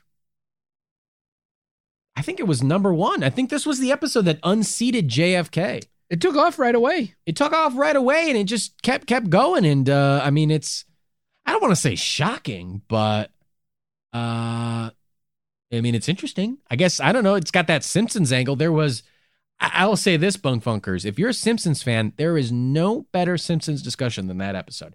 You've got two huge Simpson nerds in you and Natalie, and then Ian in third, and then me in fourth, as I'm just now really watching all of The Simpsons. But I don't have anywhere near the knowledge and the ability to quote The Simpsons near perfectly as you and Natalie do. Yeah. Natalie and I have bonded before over our mutual admiration for this Which isn't, series. It's not hard to bond with Natalie because she's got a great, great personality. A lot of personality. Yeah. And a lot of interest that she knows a lot about a lot of stuff. Ian and Natalie also, I think, are great guests, and I think a lot of Bunk Funkers respond to them because they have fun stories of things that have happened to them. And Natalie shared a very scary story. Yeah, that a very really creepy story that befell her. And I think Ian talked about some UFOs that he might have encountered in the back of a truck. Yeah, that's right. That's very true. Which is where Ian has spent a lot of time. He spends most of his time in the bed of a truck. Yeah. As it drives around the interstate. I mean, this guy hates wearing seatbelts. Yeah. And he does not like to be inside. They were great guests, and I think that was a really good way to kick off the new year. And I think, if schedule permits it, I think it's going to become an annual thing. Ian and Natalie on our first episode of the year. Wow. You heard it here first, Wow. folks. We have not asked them about it. A bunker tradition. Anything yet. A bunker tradition unlike any other. But that's how bunker conscription works. Yeah. Once you're on forever. Great episode. If you haven't checked it out, even if you're not a Simpsons fan, there's some great talk about conspiracy and UFO stuff in the intro especially. Yeah. And if you are a Simpsons fan, a lot of, there's talk about the topic at hand, but then just a lot of talk about the series in general and its favorite life episodes, cycle. least favorite episodes, quotes, bits, a lot of fun stuff. Yeah. You'll have a good time. Well, Andy, shall we move on to the number that comes after 4? What number is that? 3? I don't know. Coming in at number 3 on our top 5 episodes of 2020 Countdown is Skinwalker Ranch.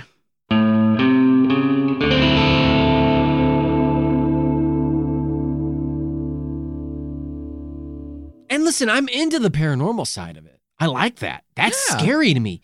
This cursed land, and it's like, all this, it's mystical, and there's this weird shit. And is it a skinwalker? I don't know. I'm scared. I'm spooked, and I'm hooked. Yeah. I don't know. The cursed land. I know you're not into spooky shit. I don't buy it. I know you never buy anything with ghosts, mysticism, cursed religion. Land, yeah. Ghostries. I mean, that's a little silly. It's silly. And, I don't know that I totally buy sleep paralysis either as an explanation for all the stuff that they experienced, but I don't know if I agree. I mean, it's just weird that if you had no history of it, that all of a sudden the whole family starts and the whole experiencing family it. has it. Yeah. I mean, I don't know, but I'll that's give you what I'm that. saying. We don't know a lot about the Sherman's background, right? To be able to put together some kind of real, reasonable idea about what happened to them. I don't doubt that they experienced stuff. I don't doubt that this stuff happened. I mean, how much of it is stuff that they've said, yes, this is definitely what happened, and how much of it is like folklore now that's followed them and gets their name on it. The dogs that ended up as liquefied flesh in burnt circles on the ground. I know you were into that. Come on. I'm sure when you read that, you were cheering. I'm like, good. Those annoying dogs. Stop barking. Andy, famously for saying stop that shitting everywhere. All domesticated dogs are an abomination. Oh my God, there's so much dog shit all over the sidewalks right now. I can't imagine. I could use some of these floating orbs in my neighborhood to come and liquefy some fucking dogs. I think the dog owners are the ones that you want to liquefy. I don't care. Liquefy them all. Orbs, if you're listening, come to my neighborhood. Come to Chicago and do something. These dog owners, man, they're real pieces of shit. Just like the stuff that they leave behind. I don't blame the dogs. The dogs, they got a shit. The owners are the one who don't pick it up. Yes, I agree.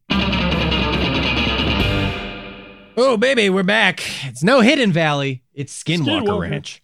Yeah. The best ranch of them all. Very tangy. Very Skinwalker tangy. Ranch. Very tangy. Not shocked to see this one in the top 5. This is a big topic. It's a big topic. Yeah. It's a topic that I think needs to be revisited. I'll say that. I'll be Frank Bunkfunkers. We give you the whole enchilada. Whoa. But there's so much to it. Yeah. And it evolved. This is a perfect example of a story that evolved like the fucking month after we released the episode. Yep. We found out who, at the end of the episode, we talk about how the Skinwalker Ranch was bought from Robert Bigelow by an unnamed buyer. Mm-hmm. That information was revealed. Yeah. A few months after we released this episode. That was big news. Yeah. UFO Twitter was abuzz. Paranormal Twitter was abuzz about this one. Yeah. I remember you not being very convinced by this one, Andy. This one was not in your wasn't in your wheelhouse. Yeah, what was the name of the rancher family? I kind of took them to task in that episode, I believe. Yeah, you fucking went hard on them. Yeah. I don't know. They changed their names. I forget what their names are. Yeah, I don't know. But I don't know. It's one of those topics where it's like, it's so convenient that anytime anything happens, somebody's like, oh, we got cameras all over the place. Oh, they malfunctioned the one time when one thing happened. And it's like, I mean, okay.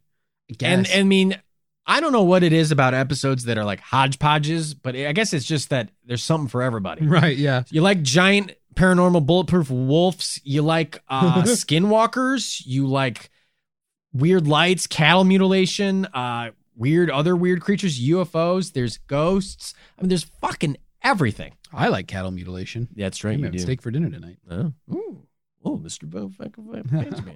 Just kidding. I'm having salmon. Oh, nice. I might have fish too. Oh, good. But I'll have tilapia. Mm. Probably farm raised and crusted with tortillas. Fish tacos? No. Just probably do some hot sauce. Lemon, maybe. Lemon and hot sauce. Just acid. All Probably over gonna the have fish. Pan-seared salmon, crispy skinned salmon, lemon butter sauce. You know what, Bunkfunkers? I've said this before and I'll say it again. Andy isn't just a pig. He's a bourgeois pig. I am fucking bougie pig. He's a fancy pig. It's me, bougie pig. Oink, oink. But Skinwalker, I don't know. I just feel like we really got to revisit that one someday. There's more stuff that we didn't touch on. Yeah. Because there's a ton of fucking shit that happens in it. I mean, there's so much.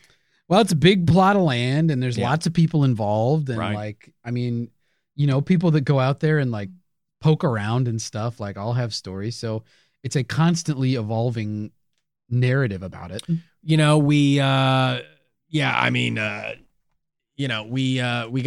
get back into it. We got to see, because I mean, it's a currently evolving story again.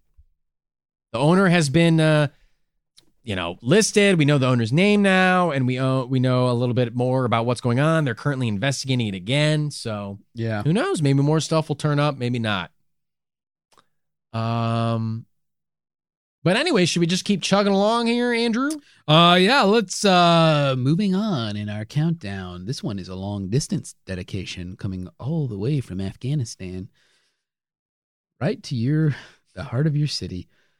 Coming in at number 2 is 9/11 Part 1.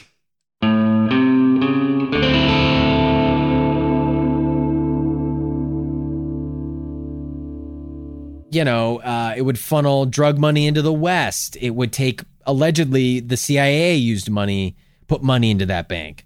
Right. The Carlyle Group has connections to this bank, and the Bush family, right? So there's all this stuff. There's all these links between America and Saudi Arabia and black ops missions and secret missions and secret shit, closed door shit, right? Like, yeah. Skirting around the UN essentially is what it all pertains to, because there's the United Nations, and then there's the UN Security Council, which we're a part of, where we're kind of like super members. It's like us and Britain and like, I don't know, Germany, Russia, China, I think, and maybe a few others. Not 100% certain on that, but we're like kind of like super members, but it's like it's all very weird how it's set up where it's like we can bomb people, but they can't bomb. It's like back and forth. Yeah. Anyway, the point is we're interconnected with them pretty deeply. And I think that's hard to refute, right? There's lots of different evidence of that. Oh yeah. Obviously, even in like World War II, FDR was basically telling Winston Churchill that the British could have Iranian oil. They could share the oil in the rest of the Middle East. Bring it. Bunkfunkers, I know this because I know Andy, but you don't know this. He loves. I think, Andy, you love blaming every single world event on the fact that the British and the French tore up the Middle East after World War I. It's impactful. Oh, you love it. You love bringing it up. I feel like I don't think anything justifies terrorism. Okay. But except the fennel. Yeah. You would commit many terrorist acts to get rid of fennel. And he hates fennel. If I find the people who make fennel, it's over. But I'm not going to excuse terrorism because it's not okay. Wow. But hard stance. Yeah, I'm taking a hard stance. It's not okay. But I feel like Arab people, Muslim people, they have a legit beef with the Western world. And sure. I think that it goes just all the way back to like imperial colonial actions in the region. And, it's like the British double-crossed Arabs to get them to help weaken the Ottomans so that they could then just take the territory for themselves. And then they kept these things together for a little while and then just left. And they had redrawn the map. It's like when you're putting tribes and different religion factions that are not supposed to be together. Yeah, that would naturally naturally these folks causing would not years of fucking turmoil. I mean, India and Pakistan had to fucking there's a perfect example right there. Yeah, and then Sri Lanka as well. And it's had its own fucking conflicts. We mentioned this in the research, but they're not even in the middle. Part of the tension between Pakistan and Afghanistan in the 50s was the guy who was ruling Afghanistan wanted to basically unite all the Pashtun people in the region. So he was gonna, basically just annex parts of Pakistan to be where Pashtun people lived and make them part of this Pashtun state. And even now in the fallout from the Iraq War, there's a makeshift Kurdistan where Kurds are exist. And these are the things that people would 2 decades later, do. we're still a shit show, right? It's a mess. Yeah, okay, we got rid of Al Qaeda, but it's now we got ISIS. And then we get rid of ISIS, and it's who's next? I mean, we started the war in Afghanistan first, and it's the one that's still going on. We fucking funded it. It's like Vietnam. It's there's no way out of it. There isn't. And that's what I'm kind of saying is we've been wheeling and dealing in that whole area we and the British, CIA MI6, we talked about this in our Tehran UFO episode. We went in there and fucked up their whole country just so they couldn't nationalize their oil. Yeah. Maybe we did that with the Saudis as well, because I've been reading some stuff on that where it's the Saudis didn't want them to nationalize their fucking oil. They want that oil too. Everybody wants a piece of that fucking oil. The ruling family in Saudi Arabia right now. I mean, at the time of World War I, Saudi Arabia was not a united kingdom. There were warring factions. There was this jockeying for power on the Arabian Peninsula, and the Saud family was backed by the British, and they were successful then and united the kingdom, and then the kingdom of Saudi Arabia was born. So it's that was the British ally.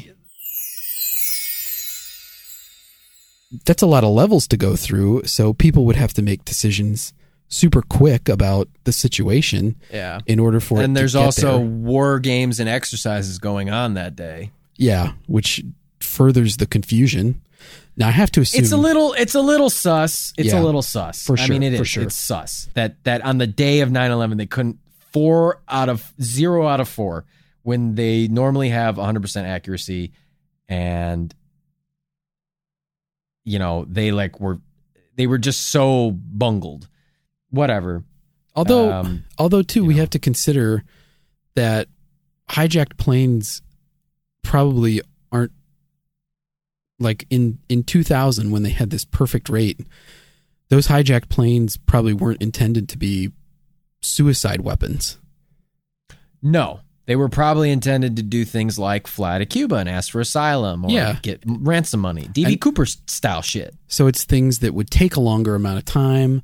The fighter jets could just sidle up beside, and then they start talking to the pilots about, hey, you got to land this thing or else we're going to do something. And then, or else we're going to call Tom Cruise. We're going to get Val Kilmer up here. We're going to get Goose. You want the whole gang, dude. Maverick, Iceman. Do you want that, punk? So, do you want that, punk? I don't know. I kind of feel like 9/11 was also a unique situation, and I don't know enough to know how that plays into the response from NORAD. But I'll agree with you. It's definitely suspect that all that was happening. It's a weird confluence of stuff if it's not intentional. I think we'll mention this a little bit more in part 2. I think the building stuff is what kind of gives, well, among other things, but I think a big part of it is the building stuff really gives trutherism, I think. I don't know. Maybe it demonizes it a little bit. I don't know if you agree or disagree. The building stuff gives trutherism a bad name. Those were the original lyrics.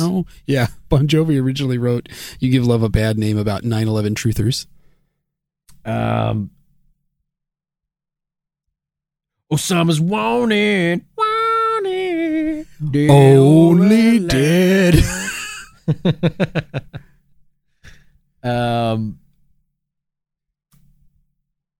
don't know. I mean, I think the things that we covered in this topic today, this overarching conspiracy, I don't think it's that taboo.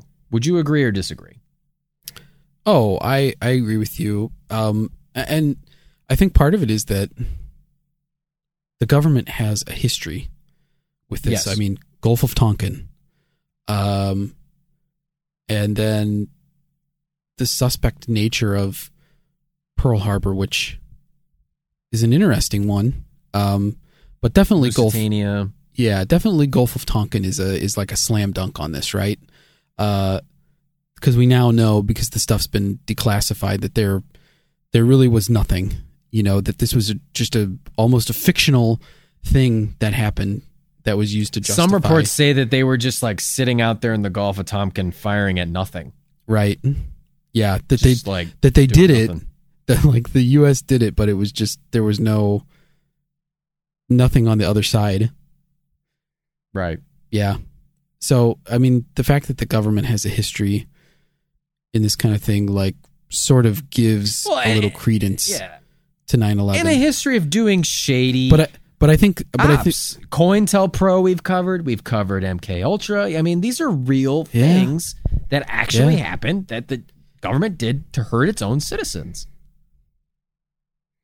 But in those situations, though, this was generally the agencies kind of running away with things. I mean, COINTELPRO was Hoover getting carried away. Like MK Ultra was CIA Director Dulles getting carried away. And the CIA, as on the whole, is just a completely out of control organization. Like, frankly. Yeah. So I think that the amount of coordination and stuff with 9/11 makes it different from that aspect. Because, I mean, your long time saying was that there's no way all the planning it took to plan something like this, there's no way all the people would keep it a secret. it would have taken such a huge effort. And, I think there's always this belief that, there are so many people who are ready to just take a secret to their grave for the government. And I just don't think that we find it to be true, right?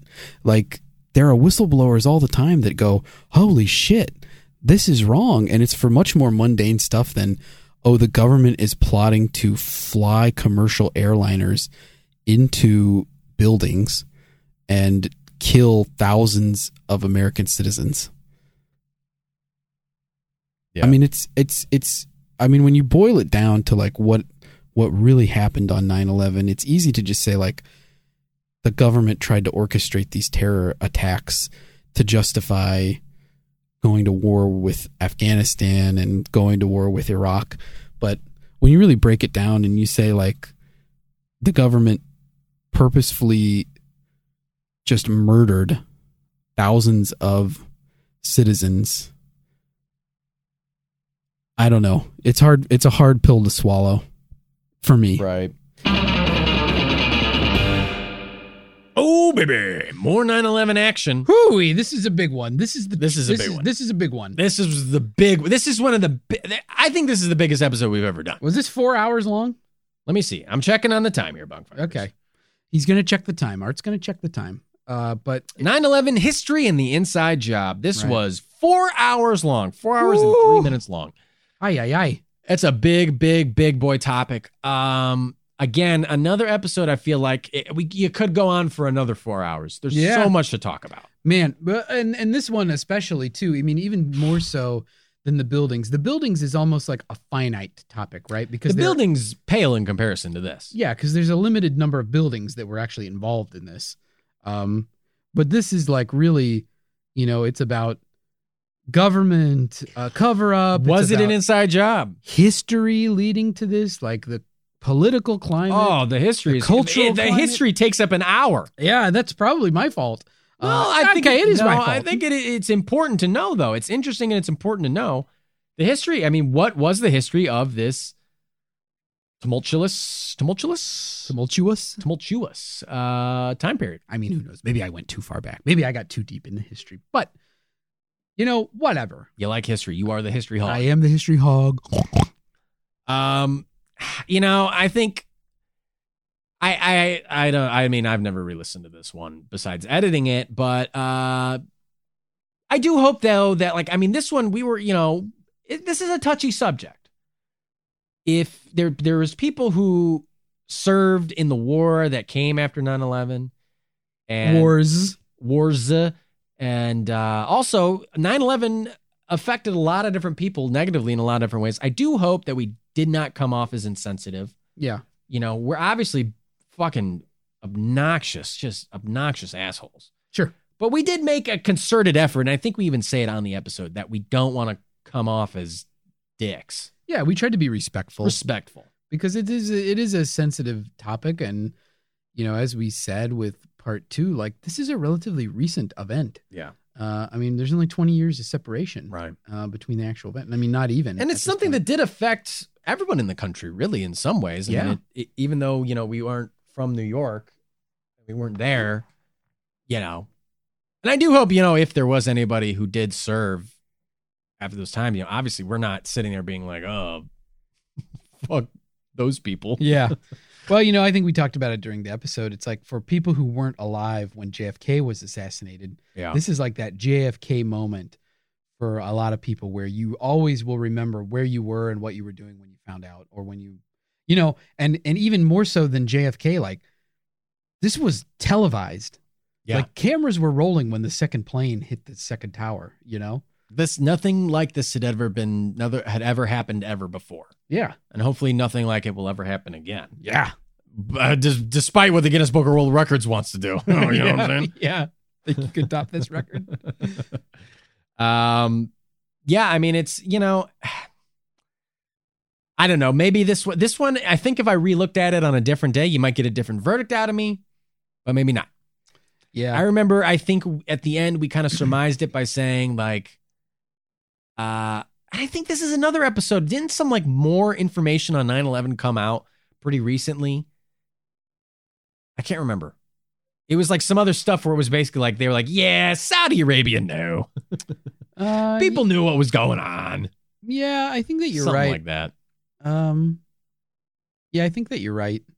I don't know. Sometimes I think that if you re-listen to stuff, you might think like, oh man, Andy and Art kind of went a little soft on that. And it's like, maybe we did, sometimes if you're in a certain mood and you're doing the episode, maybe it's like you go a little bit softer than you would normally. I mean, Yeah, I mean, it's just how it strikes you when you like sit there and you're like thinking about it. Yeah.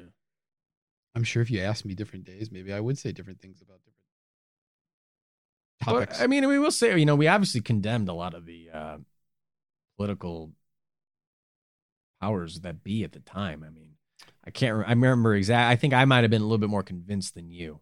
I think I was kind of in the camp of like, it's a more mundane conspiracy where it's Something that happens bureaucratic, more often than not. Yeah. bureaucratic incompetence that led to a really, really terrible outcome. Like I think we both were pretty convinced that they tried to cover it up after the fact. Right. That it's not so much that they knew it was going to happen and they let it happen.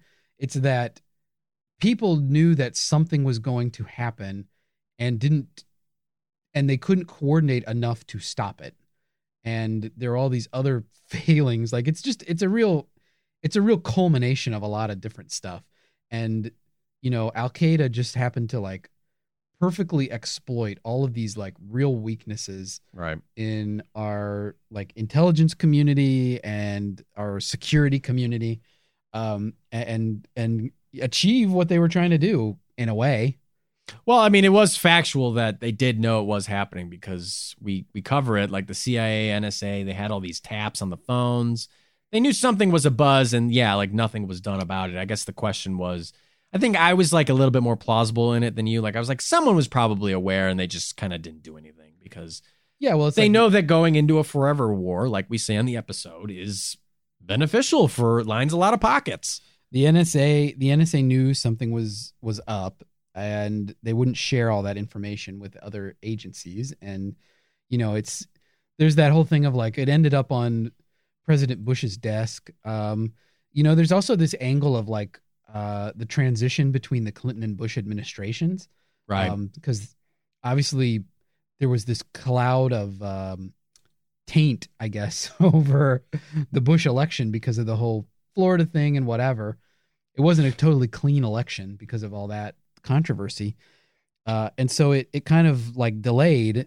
And, does the Clinton administration have any culpability for like maybe not getting Bush involved enough in security stuff? Like, did it set the Bush administration off on the wrong foot? We talk about his relationship too with Dick Cheney and who Dick Cheney was and a little bit of his history and his power. And, it's it's a 4-hour beast. If you really want to get into that kind of stuff, I'm not going to say it's the happiest episode. No, it's probably not the most fun. Yeah, it's a little depressing. But it's interesting. And I think that, as much as we could at the time, obviously, like you said, there's always going to be new information coming out, but we delivered a humongous enchilada, a whole enchilada. Mm-hmm.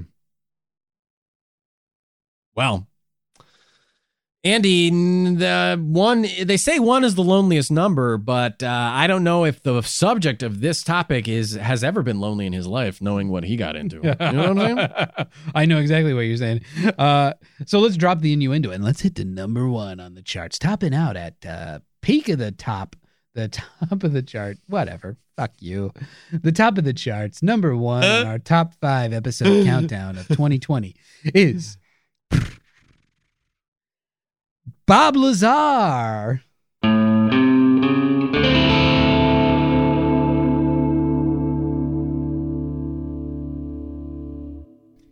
You can't look at either of these two guys and say they aren't profiting off of this. This is on Netflix. Absolutely. He was on the fucking Joe Rogan podcast. Like, I mean, Corbell was all over media talking to like all these different. He's on fucking Larry King for God's. I mean, all over the place. You can't look at it and say like, oh, it's like they're profiting off of this. He's like, really trying to weaponize his celebrity. He's really trying to monetize his curiosity. Yeah. Justin says, Justin had this great quote. Oh, yeah. When we were talking to him about it. There's some really compelling information somewhere through the fog of Jeremy Corbell's Axe body spray. Listen, we're shitting on Jeremy a lot, and I think, it's not nice to shit on somebody's art, because I really do think that when you read about Jeremy Corbell, he actually has a black belt in jiu-jitsu, which is super interesting. He was very into martial arts. Yeah. And he ran a program for at-risk youth with martial arts, which is very admirable, very cool. Yeah, he was like a big martial arts instructor until he got hurt. He got sick traveling in India. He got a terrible like valley fever or something, and he lost like almost 40 pounds. Yeah, he was near death. And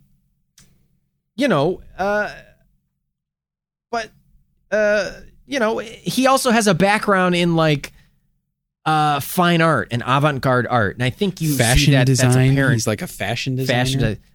It's like that's apparent in this film, because this is not like a run-of-the-mill documentary. This is it's very much more of a movie that somebody who is an avid believer and an avid it's not like Jeremy questions Bob ever. It's not like Jeremy does Louis Theroux style fly on the wall, like I'm going to go live with Bob Lazar and his wacky life. It's none of that. Jeremy is a strong believer of it. He loves this kind of stuff, and that's fine. I just think that there's a lot of stuff in that. Like, I listed all the shit I hate about the fucking film. The annoying pulsing techno music constantly in the background. Filming George Knapp in his echoey pool house? What the frick was that about? Why do you say frick? What the fuck? Who's listening to this? Children? Don't let children listen to this podcast. Making Rourke's narration because I can't understand what the fuck he's saying. Yeah. The pacing of the film, the chronology of the storytelling is very confusing. None of it makes sense. I understand that Bob doesn't want to talk about his past because that's where the holes in his story lie. But it's so, like, I understood better Bob Lazar's story from the Joe Rogan thing than I did from Jeremy's thing, because he jumps around all over the fucking place. Well, and it isn't until like halfway through the movie that you're like, oh, that's what he fucking worked on alien tech? Like, it's so, like, it starts out with like the FBI raid, and you're like, oh, I guess I get it. That's a hook. And it's like, oh shit, like, how'd this guy get raided by the FBI? Like, oh, what the fuck? And it's like, you don't learn about that until like 75% through the movie. But it's like at first, it's like, as somebody like me who's coming into it with not a big knowledge of Bob Lazar, it's like, it could be anything. Like, maybe he's got like child pornography on his computer. Like, I don't know why he's being raided by the FBI, and I'm expecting this film to tell me, but it takes until like 2/3 of the way through before it comes back to this, and you're like, oh, that's what the whole beginning of the movie was about. It was about this raid that's happening because of this stolen element 115. It's like, I agree with you on the chronology. My notes when I was watching it are like all over the place. It's like, literally everything just boomerangs around. It's like, it gets mentioned at one point, and then later on they actually give you the information about it. Like, it's a confusing setup.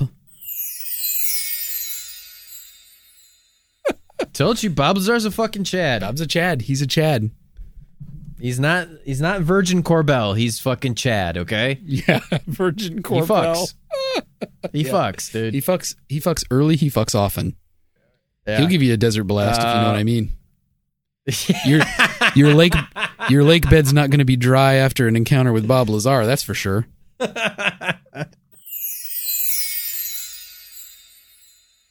It's the same. It's like the same thing with science. Like, he can use the words, but he's not always like adding new information or putting them together in a way that's meaningful or helpful, or sometimes even comprehensible.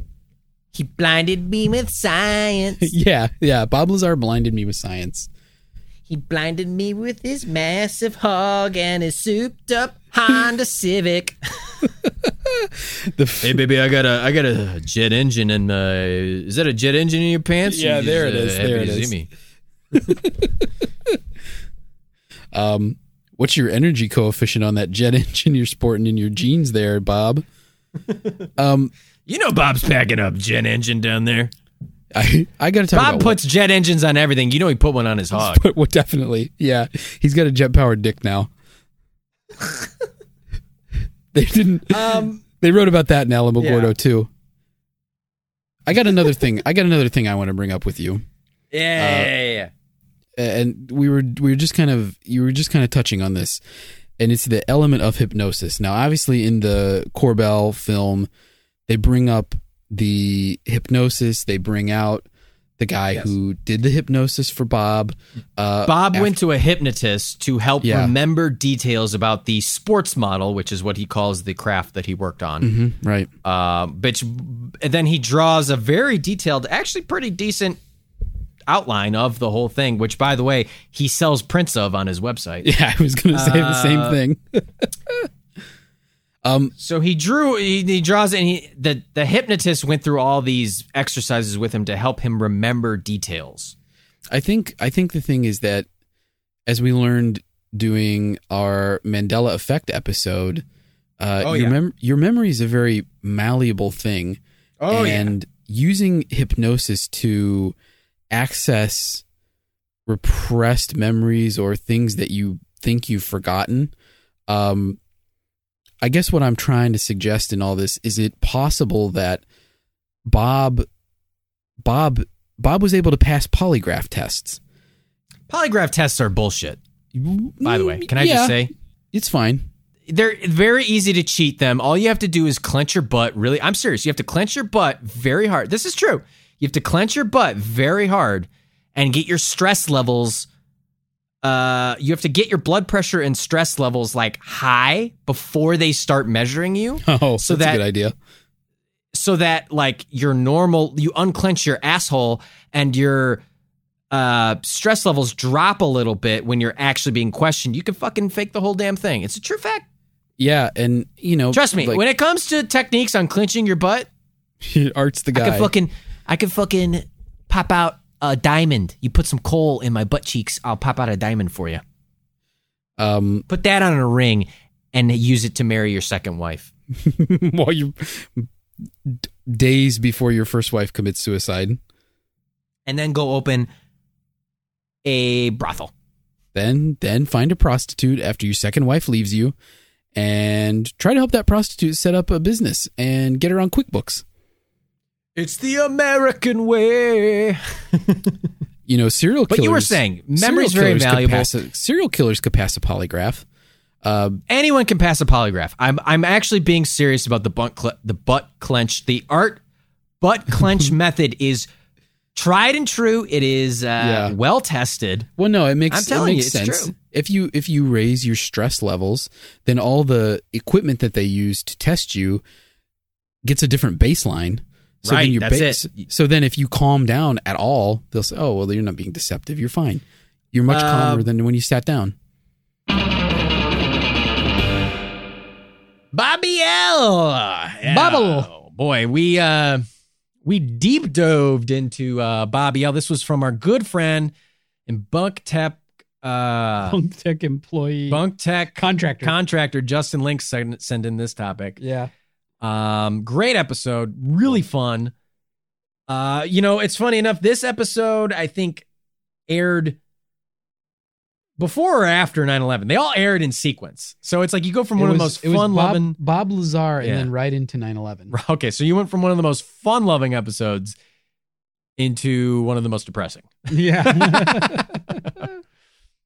We touched on old Jeremy Corbell as well. His fucking this is the second Jeremy Corbell, Jeremy Lockyer Kenyon Corbell or whatever. Kenyon Lockyer Corbell. You got it, yeah. Did I right? Yeah, that's right. He wants you to fucking weaponize your curiosity, baby. After I had weaponized my curiosity. Yeah. He's gonna weaponize it. You better pick a fucking safe word, listeners, because your curiosity is about to get weaponized and he's coming in hordes. Yeah, he's so curious. Get your fucking UFO safe word ready, baby, because I'm weaponized. My curiosity is hard, red, and wet, and it's ready to go. I didn't mention it because it didn't come up, I think, in our actual Skinwalker episode, but Jeremy Corbell also did a Skinwalker movie. He did. He did a Skinwalker Him and movie. George Knapp go out on the Skinwalker Ranch. Yep. We might have touched on that. I can't remember, but it's Yeah. definitely something to bring up. I mean, he's done a lot of movies. Not big fans of Jeremy Corbell. Yeah. Yeah. For His movie styles. I mean, I haven't watched the Skinwalker one because the reviews of it were pretty poor. Yeah. Consensus seems to be it's not a very good movie as far as I could tell, but I'm sure there are people that like it. We did watch the Bob Lazar movie that he did. I hesitate to even call it a documentary. Yeah. Because of a lot of reasons, but what was the name of that? Bob Lazar, Area 51 and Flying Saucers. Flying Saucers, yeah. So we watched that as part of the research for that Bob Lazar episode, and yeah, he's got a style, and that style is about how he's the star. Yeah. Like so much of that movie is him. Yeah. Shots of him in his house. I think, And I stuff. can't remember exactly, but, obviously I think we released this End of April. end of April. I don't remember if that was around the time when Bob Lazar was making the new rounds of his latest press release. He was on Joe Rogan with Jeremy and Yeah. George Knapp, and that was a huge deal. I think that's what kind of put, I think the Flying Saucers thing had just come out, and it was a buzz, and people were, they went on a big press tour. Obviously they got on Joe Rogan, and it's like, that's hundreds of millions of listeners. I don't even know how many fucking people listen to the show. Wow. Yeah. It's the #1 podcast in the world. So, their names were everywhere, and Jeremy Corbell was doing press all over the place. So, Yeah. and it's on fucking Netflix of all places. So they had themselves a good year. Let's put it that way. Oh yeah. We can knock them down all they want, and what do they give a shit? Yeah. Yeah. Jeremy Corbell is doing all right for himself. He's doing plenty fine. I'm sure Bobby L is as well. Yeah. We found, I remember you never made any money off of his stories. okay, well, yeah, you never did. I think we just we weren't super convinced by Bob, Yeah. if I remember correctly. I went through a real journey as we were researching.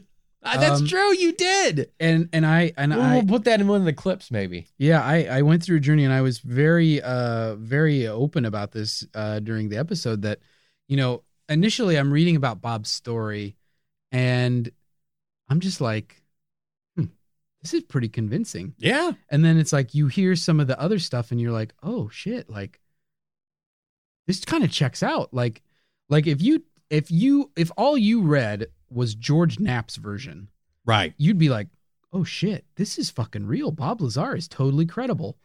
Bob is one of the few UFO people who is like, leave me alone. I don't want to talk about it. Yeah. I'm not in it for personal gain. He's not recreating the story. Well, yeah, I'm going on all of these points. yeah, He well, at says all this first- stuff. At first, you read all that, and then He at says first- all this stuff. right? But and you do get that idea, I think, at first that this is just some humble guy who just wants to be left alone and stuff. Like, now I don't know that I feel that way necessarily. Like, Right. but anyway, and it just makes you feel like, oh wow, this is a guy who saw something, like felt like he had to say something, Right. and it blew up, and he doesn't know anything more because he stopped working at the facility and blah blah blah. And in a lot of ways, Bob Lazar kind of grew to be like, I don't know, in the kind of like community of believers, I guess he's sort of like the guy who blew it wide open in a lot of ways. Like, Yeah. like, oh, this is the guy who brought the real meat of the story to light. But it's like I started to have that feeling that like this guy's legit. Like, he's kind of credible. And then you start digging into it, and you watch the movie, the Jeremy Corbell movie, and it's very flattering. And I was like, oh damn. And like the timing of stuff is really weird. It's interesting. Like, his shop getting raided while they're filming the movie, and you're like, Right. oh, he's not joking. Like, the government's out to get him. And then it's like you start then you start doing like you read into the skeptical information, and I was like, oh, this kind of like destroyed everything. Like I was really on that journey. Like I was like sitting there one night, and I'm thinking about this, and I'm like On the toilet. where I do all my thinking. Because all your work and 14 all your hours a eating and all your showering. I spend 14 hours a day on the toilet.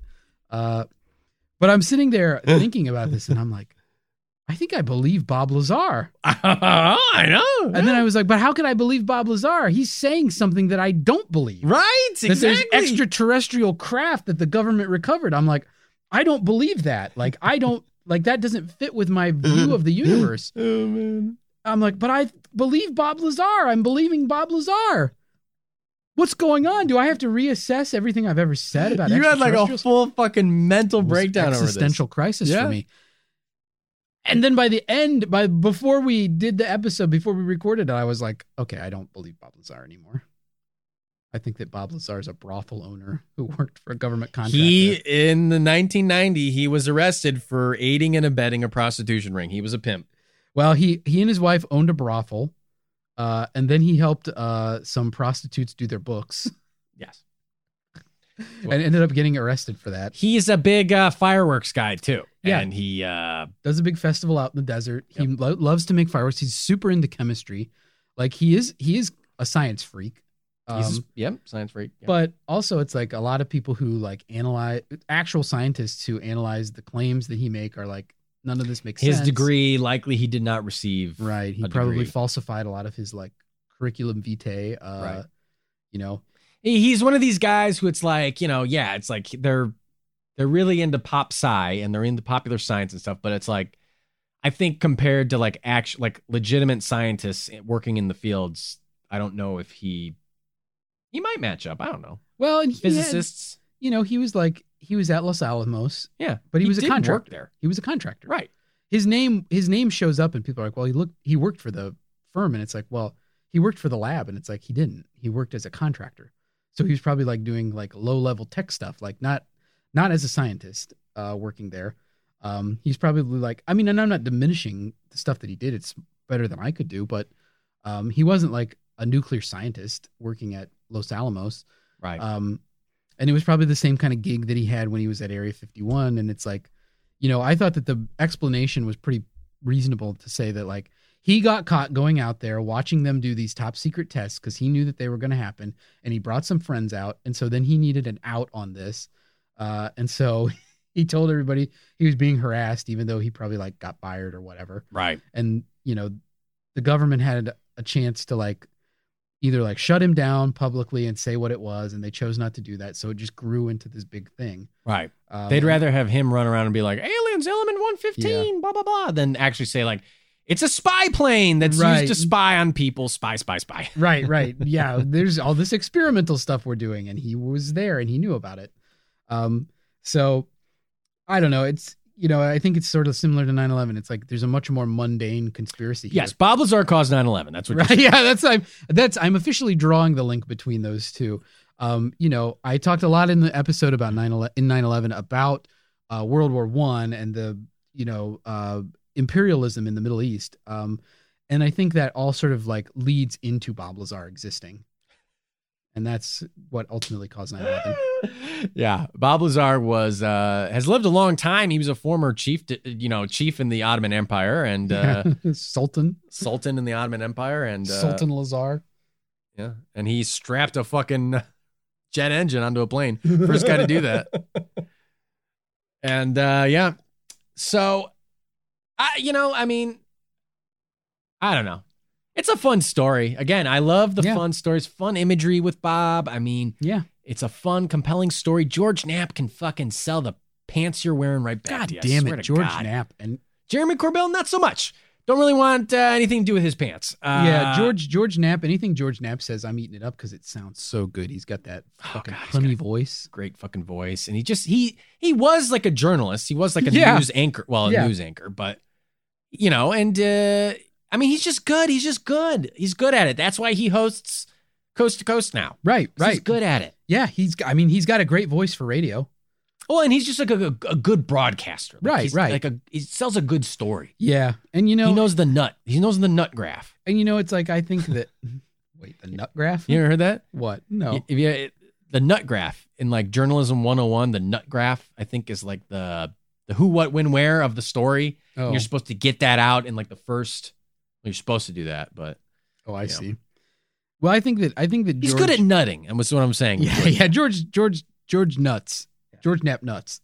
I think that George Knapp is an interesting character, of course. And he does do a good job selling stuff. I mean, it's like, obviously he was a journalist, which I think gives a lot of weight to a story like Bob Lazar, because you're like, well, this is an actual journalist covering it. But then you're kind of like, okay, it's George. Like, if you dig into George Knapp, it's like, okay, well, it's George Knapp. Like, Right. he's a journalist, sure, but like he's definitely has a point of view that Right. he's pushing, Right. you know? And it behooves all three of them to push this as hard as they Yeah. can, because it's Yeah. like, well, you know, they're going to make a little. Oh yeah, George George Knapp. Knapp is in the fucking. George Knapp was a producer of Yeah. Jeremy Corbell's Bob Lazar movie. Yeah, and they do a bunch of shit together. And Right. also, Jeremy Corbell, for some reason, decided to interview George Knapp in his pool house. Yeah. And use that audio for And the some reason. audio is horrible. And it's like, This is a professional film. yeah. It's like you could tell just from talking to him person to person that wasn't going to work.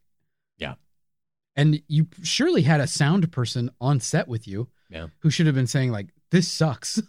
This Hey, listen, sounds we're horrible. amateurs, but even we can tell you don't film someone in a pool. Yeah, please don't look up our web series where we did just that. We did do that, didn't we?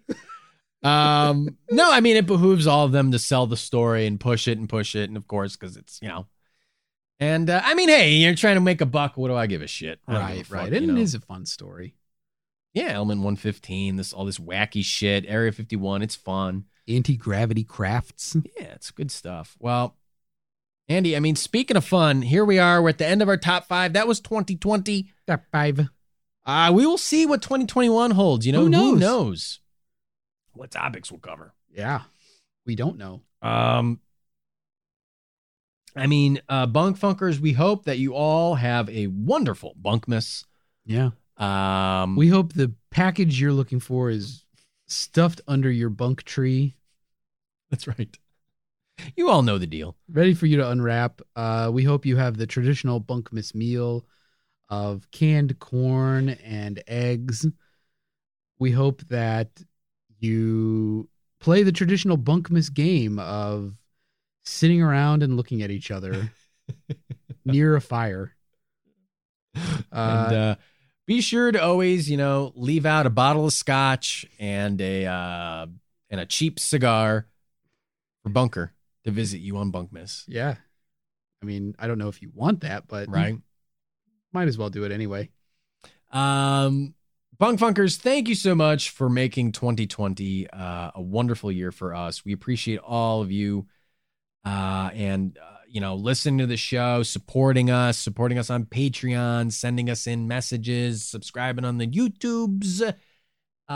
We got big plans for 2021, and nothing we did this year could have been possible without you all Yeah. supporting the show. Yeah. And it's always We are so always on grateful. your backs. I Yes.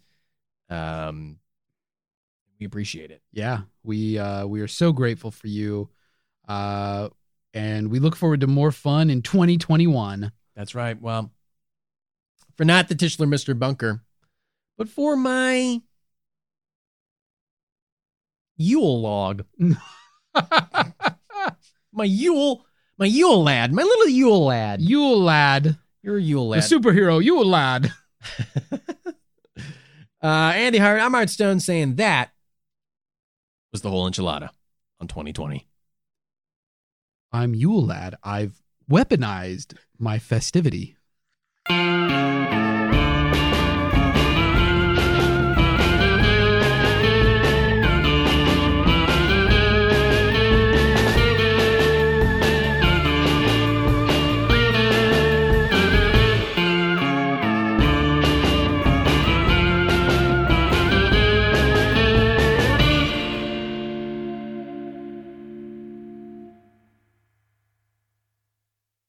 Welcome to Anthology of Heroes, the podcast that explores the most pivotal moments of history through the eyes of those who lived it. In this podcast, we don't spend our time recounting facts and dates. Instead, we follow in the footsteps of national heroes, kings, or ordinary people who lived and breathed the moments that shaped our world.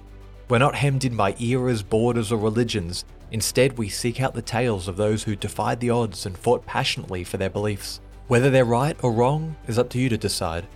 From Vercingetorix's doomed rebellion against Rome, to Osceola's unshakable war against the USA, all the way up to the inspiring Sobibor concentration camp uprising in World War II, each episode is an immersive listening experience, blending music and sound effects to really draw you into the story.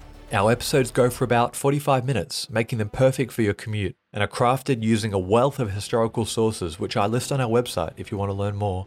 I'm the host, Elliot Gates, and I'm thrilled to have you joining me as we uncover history's hidden gems and illuminate the faded pages of our past. Look out for the Anthology of Heroes podcast on Spotify, Apple Music, or anywhere else you get your podcasts from.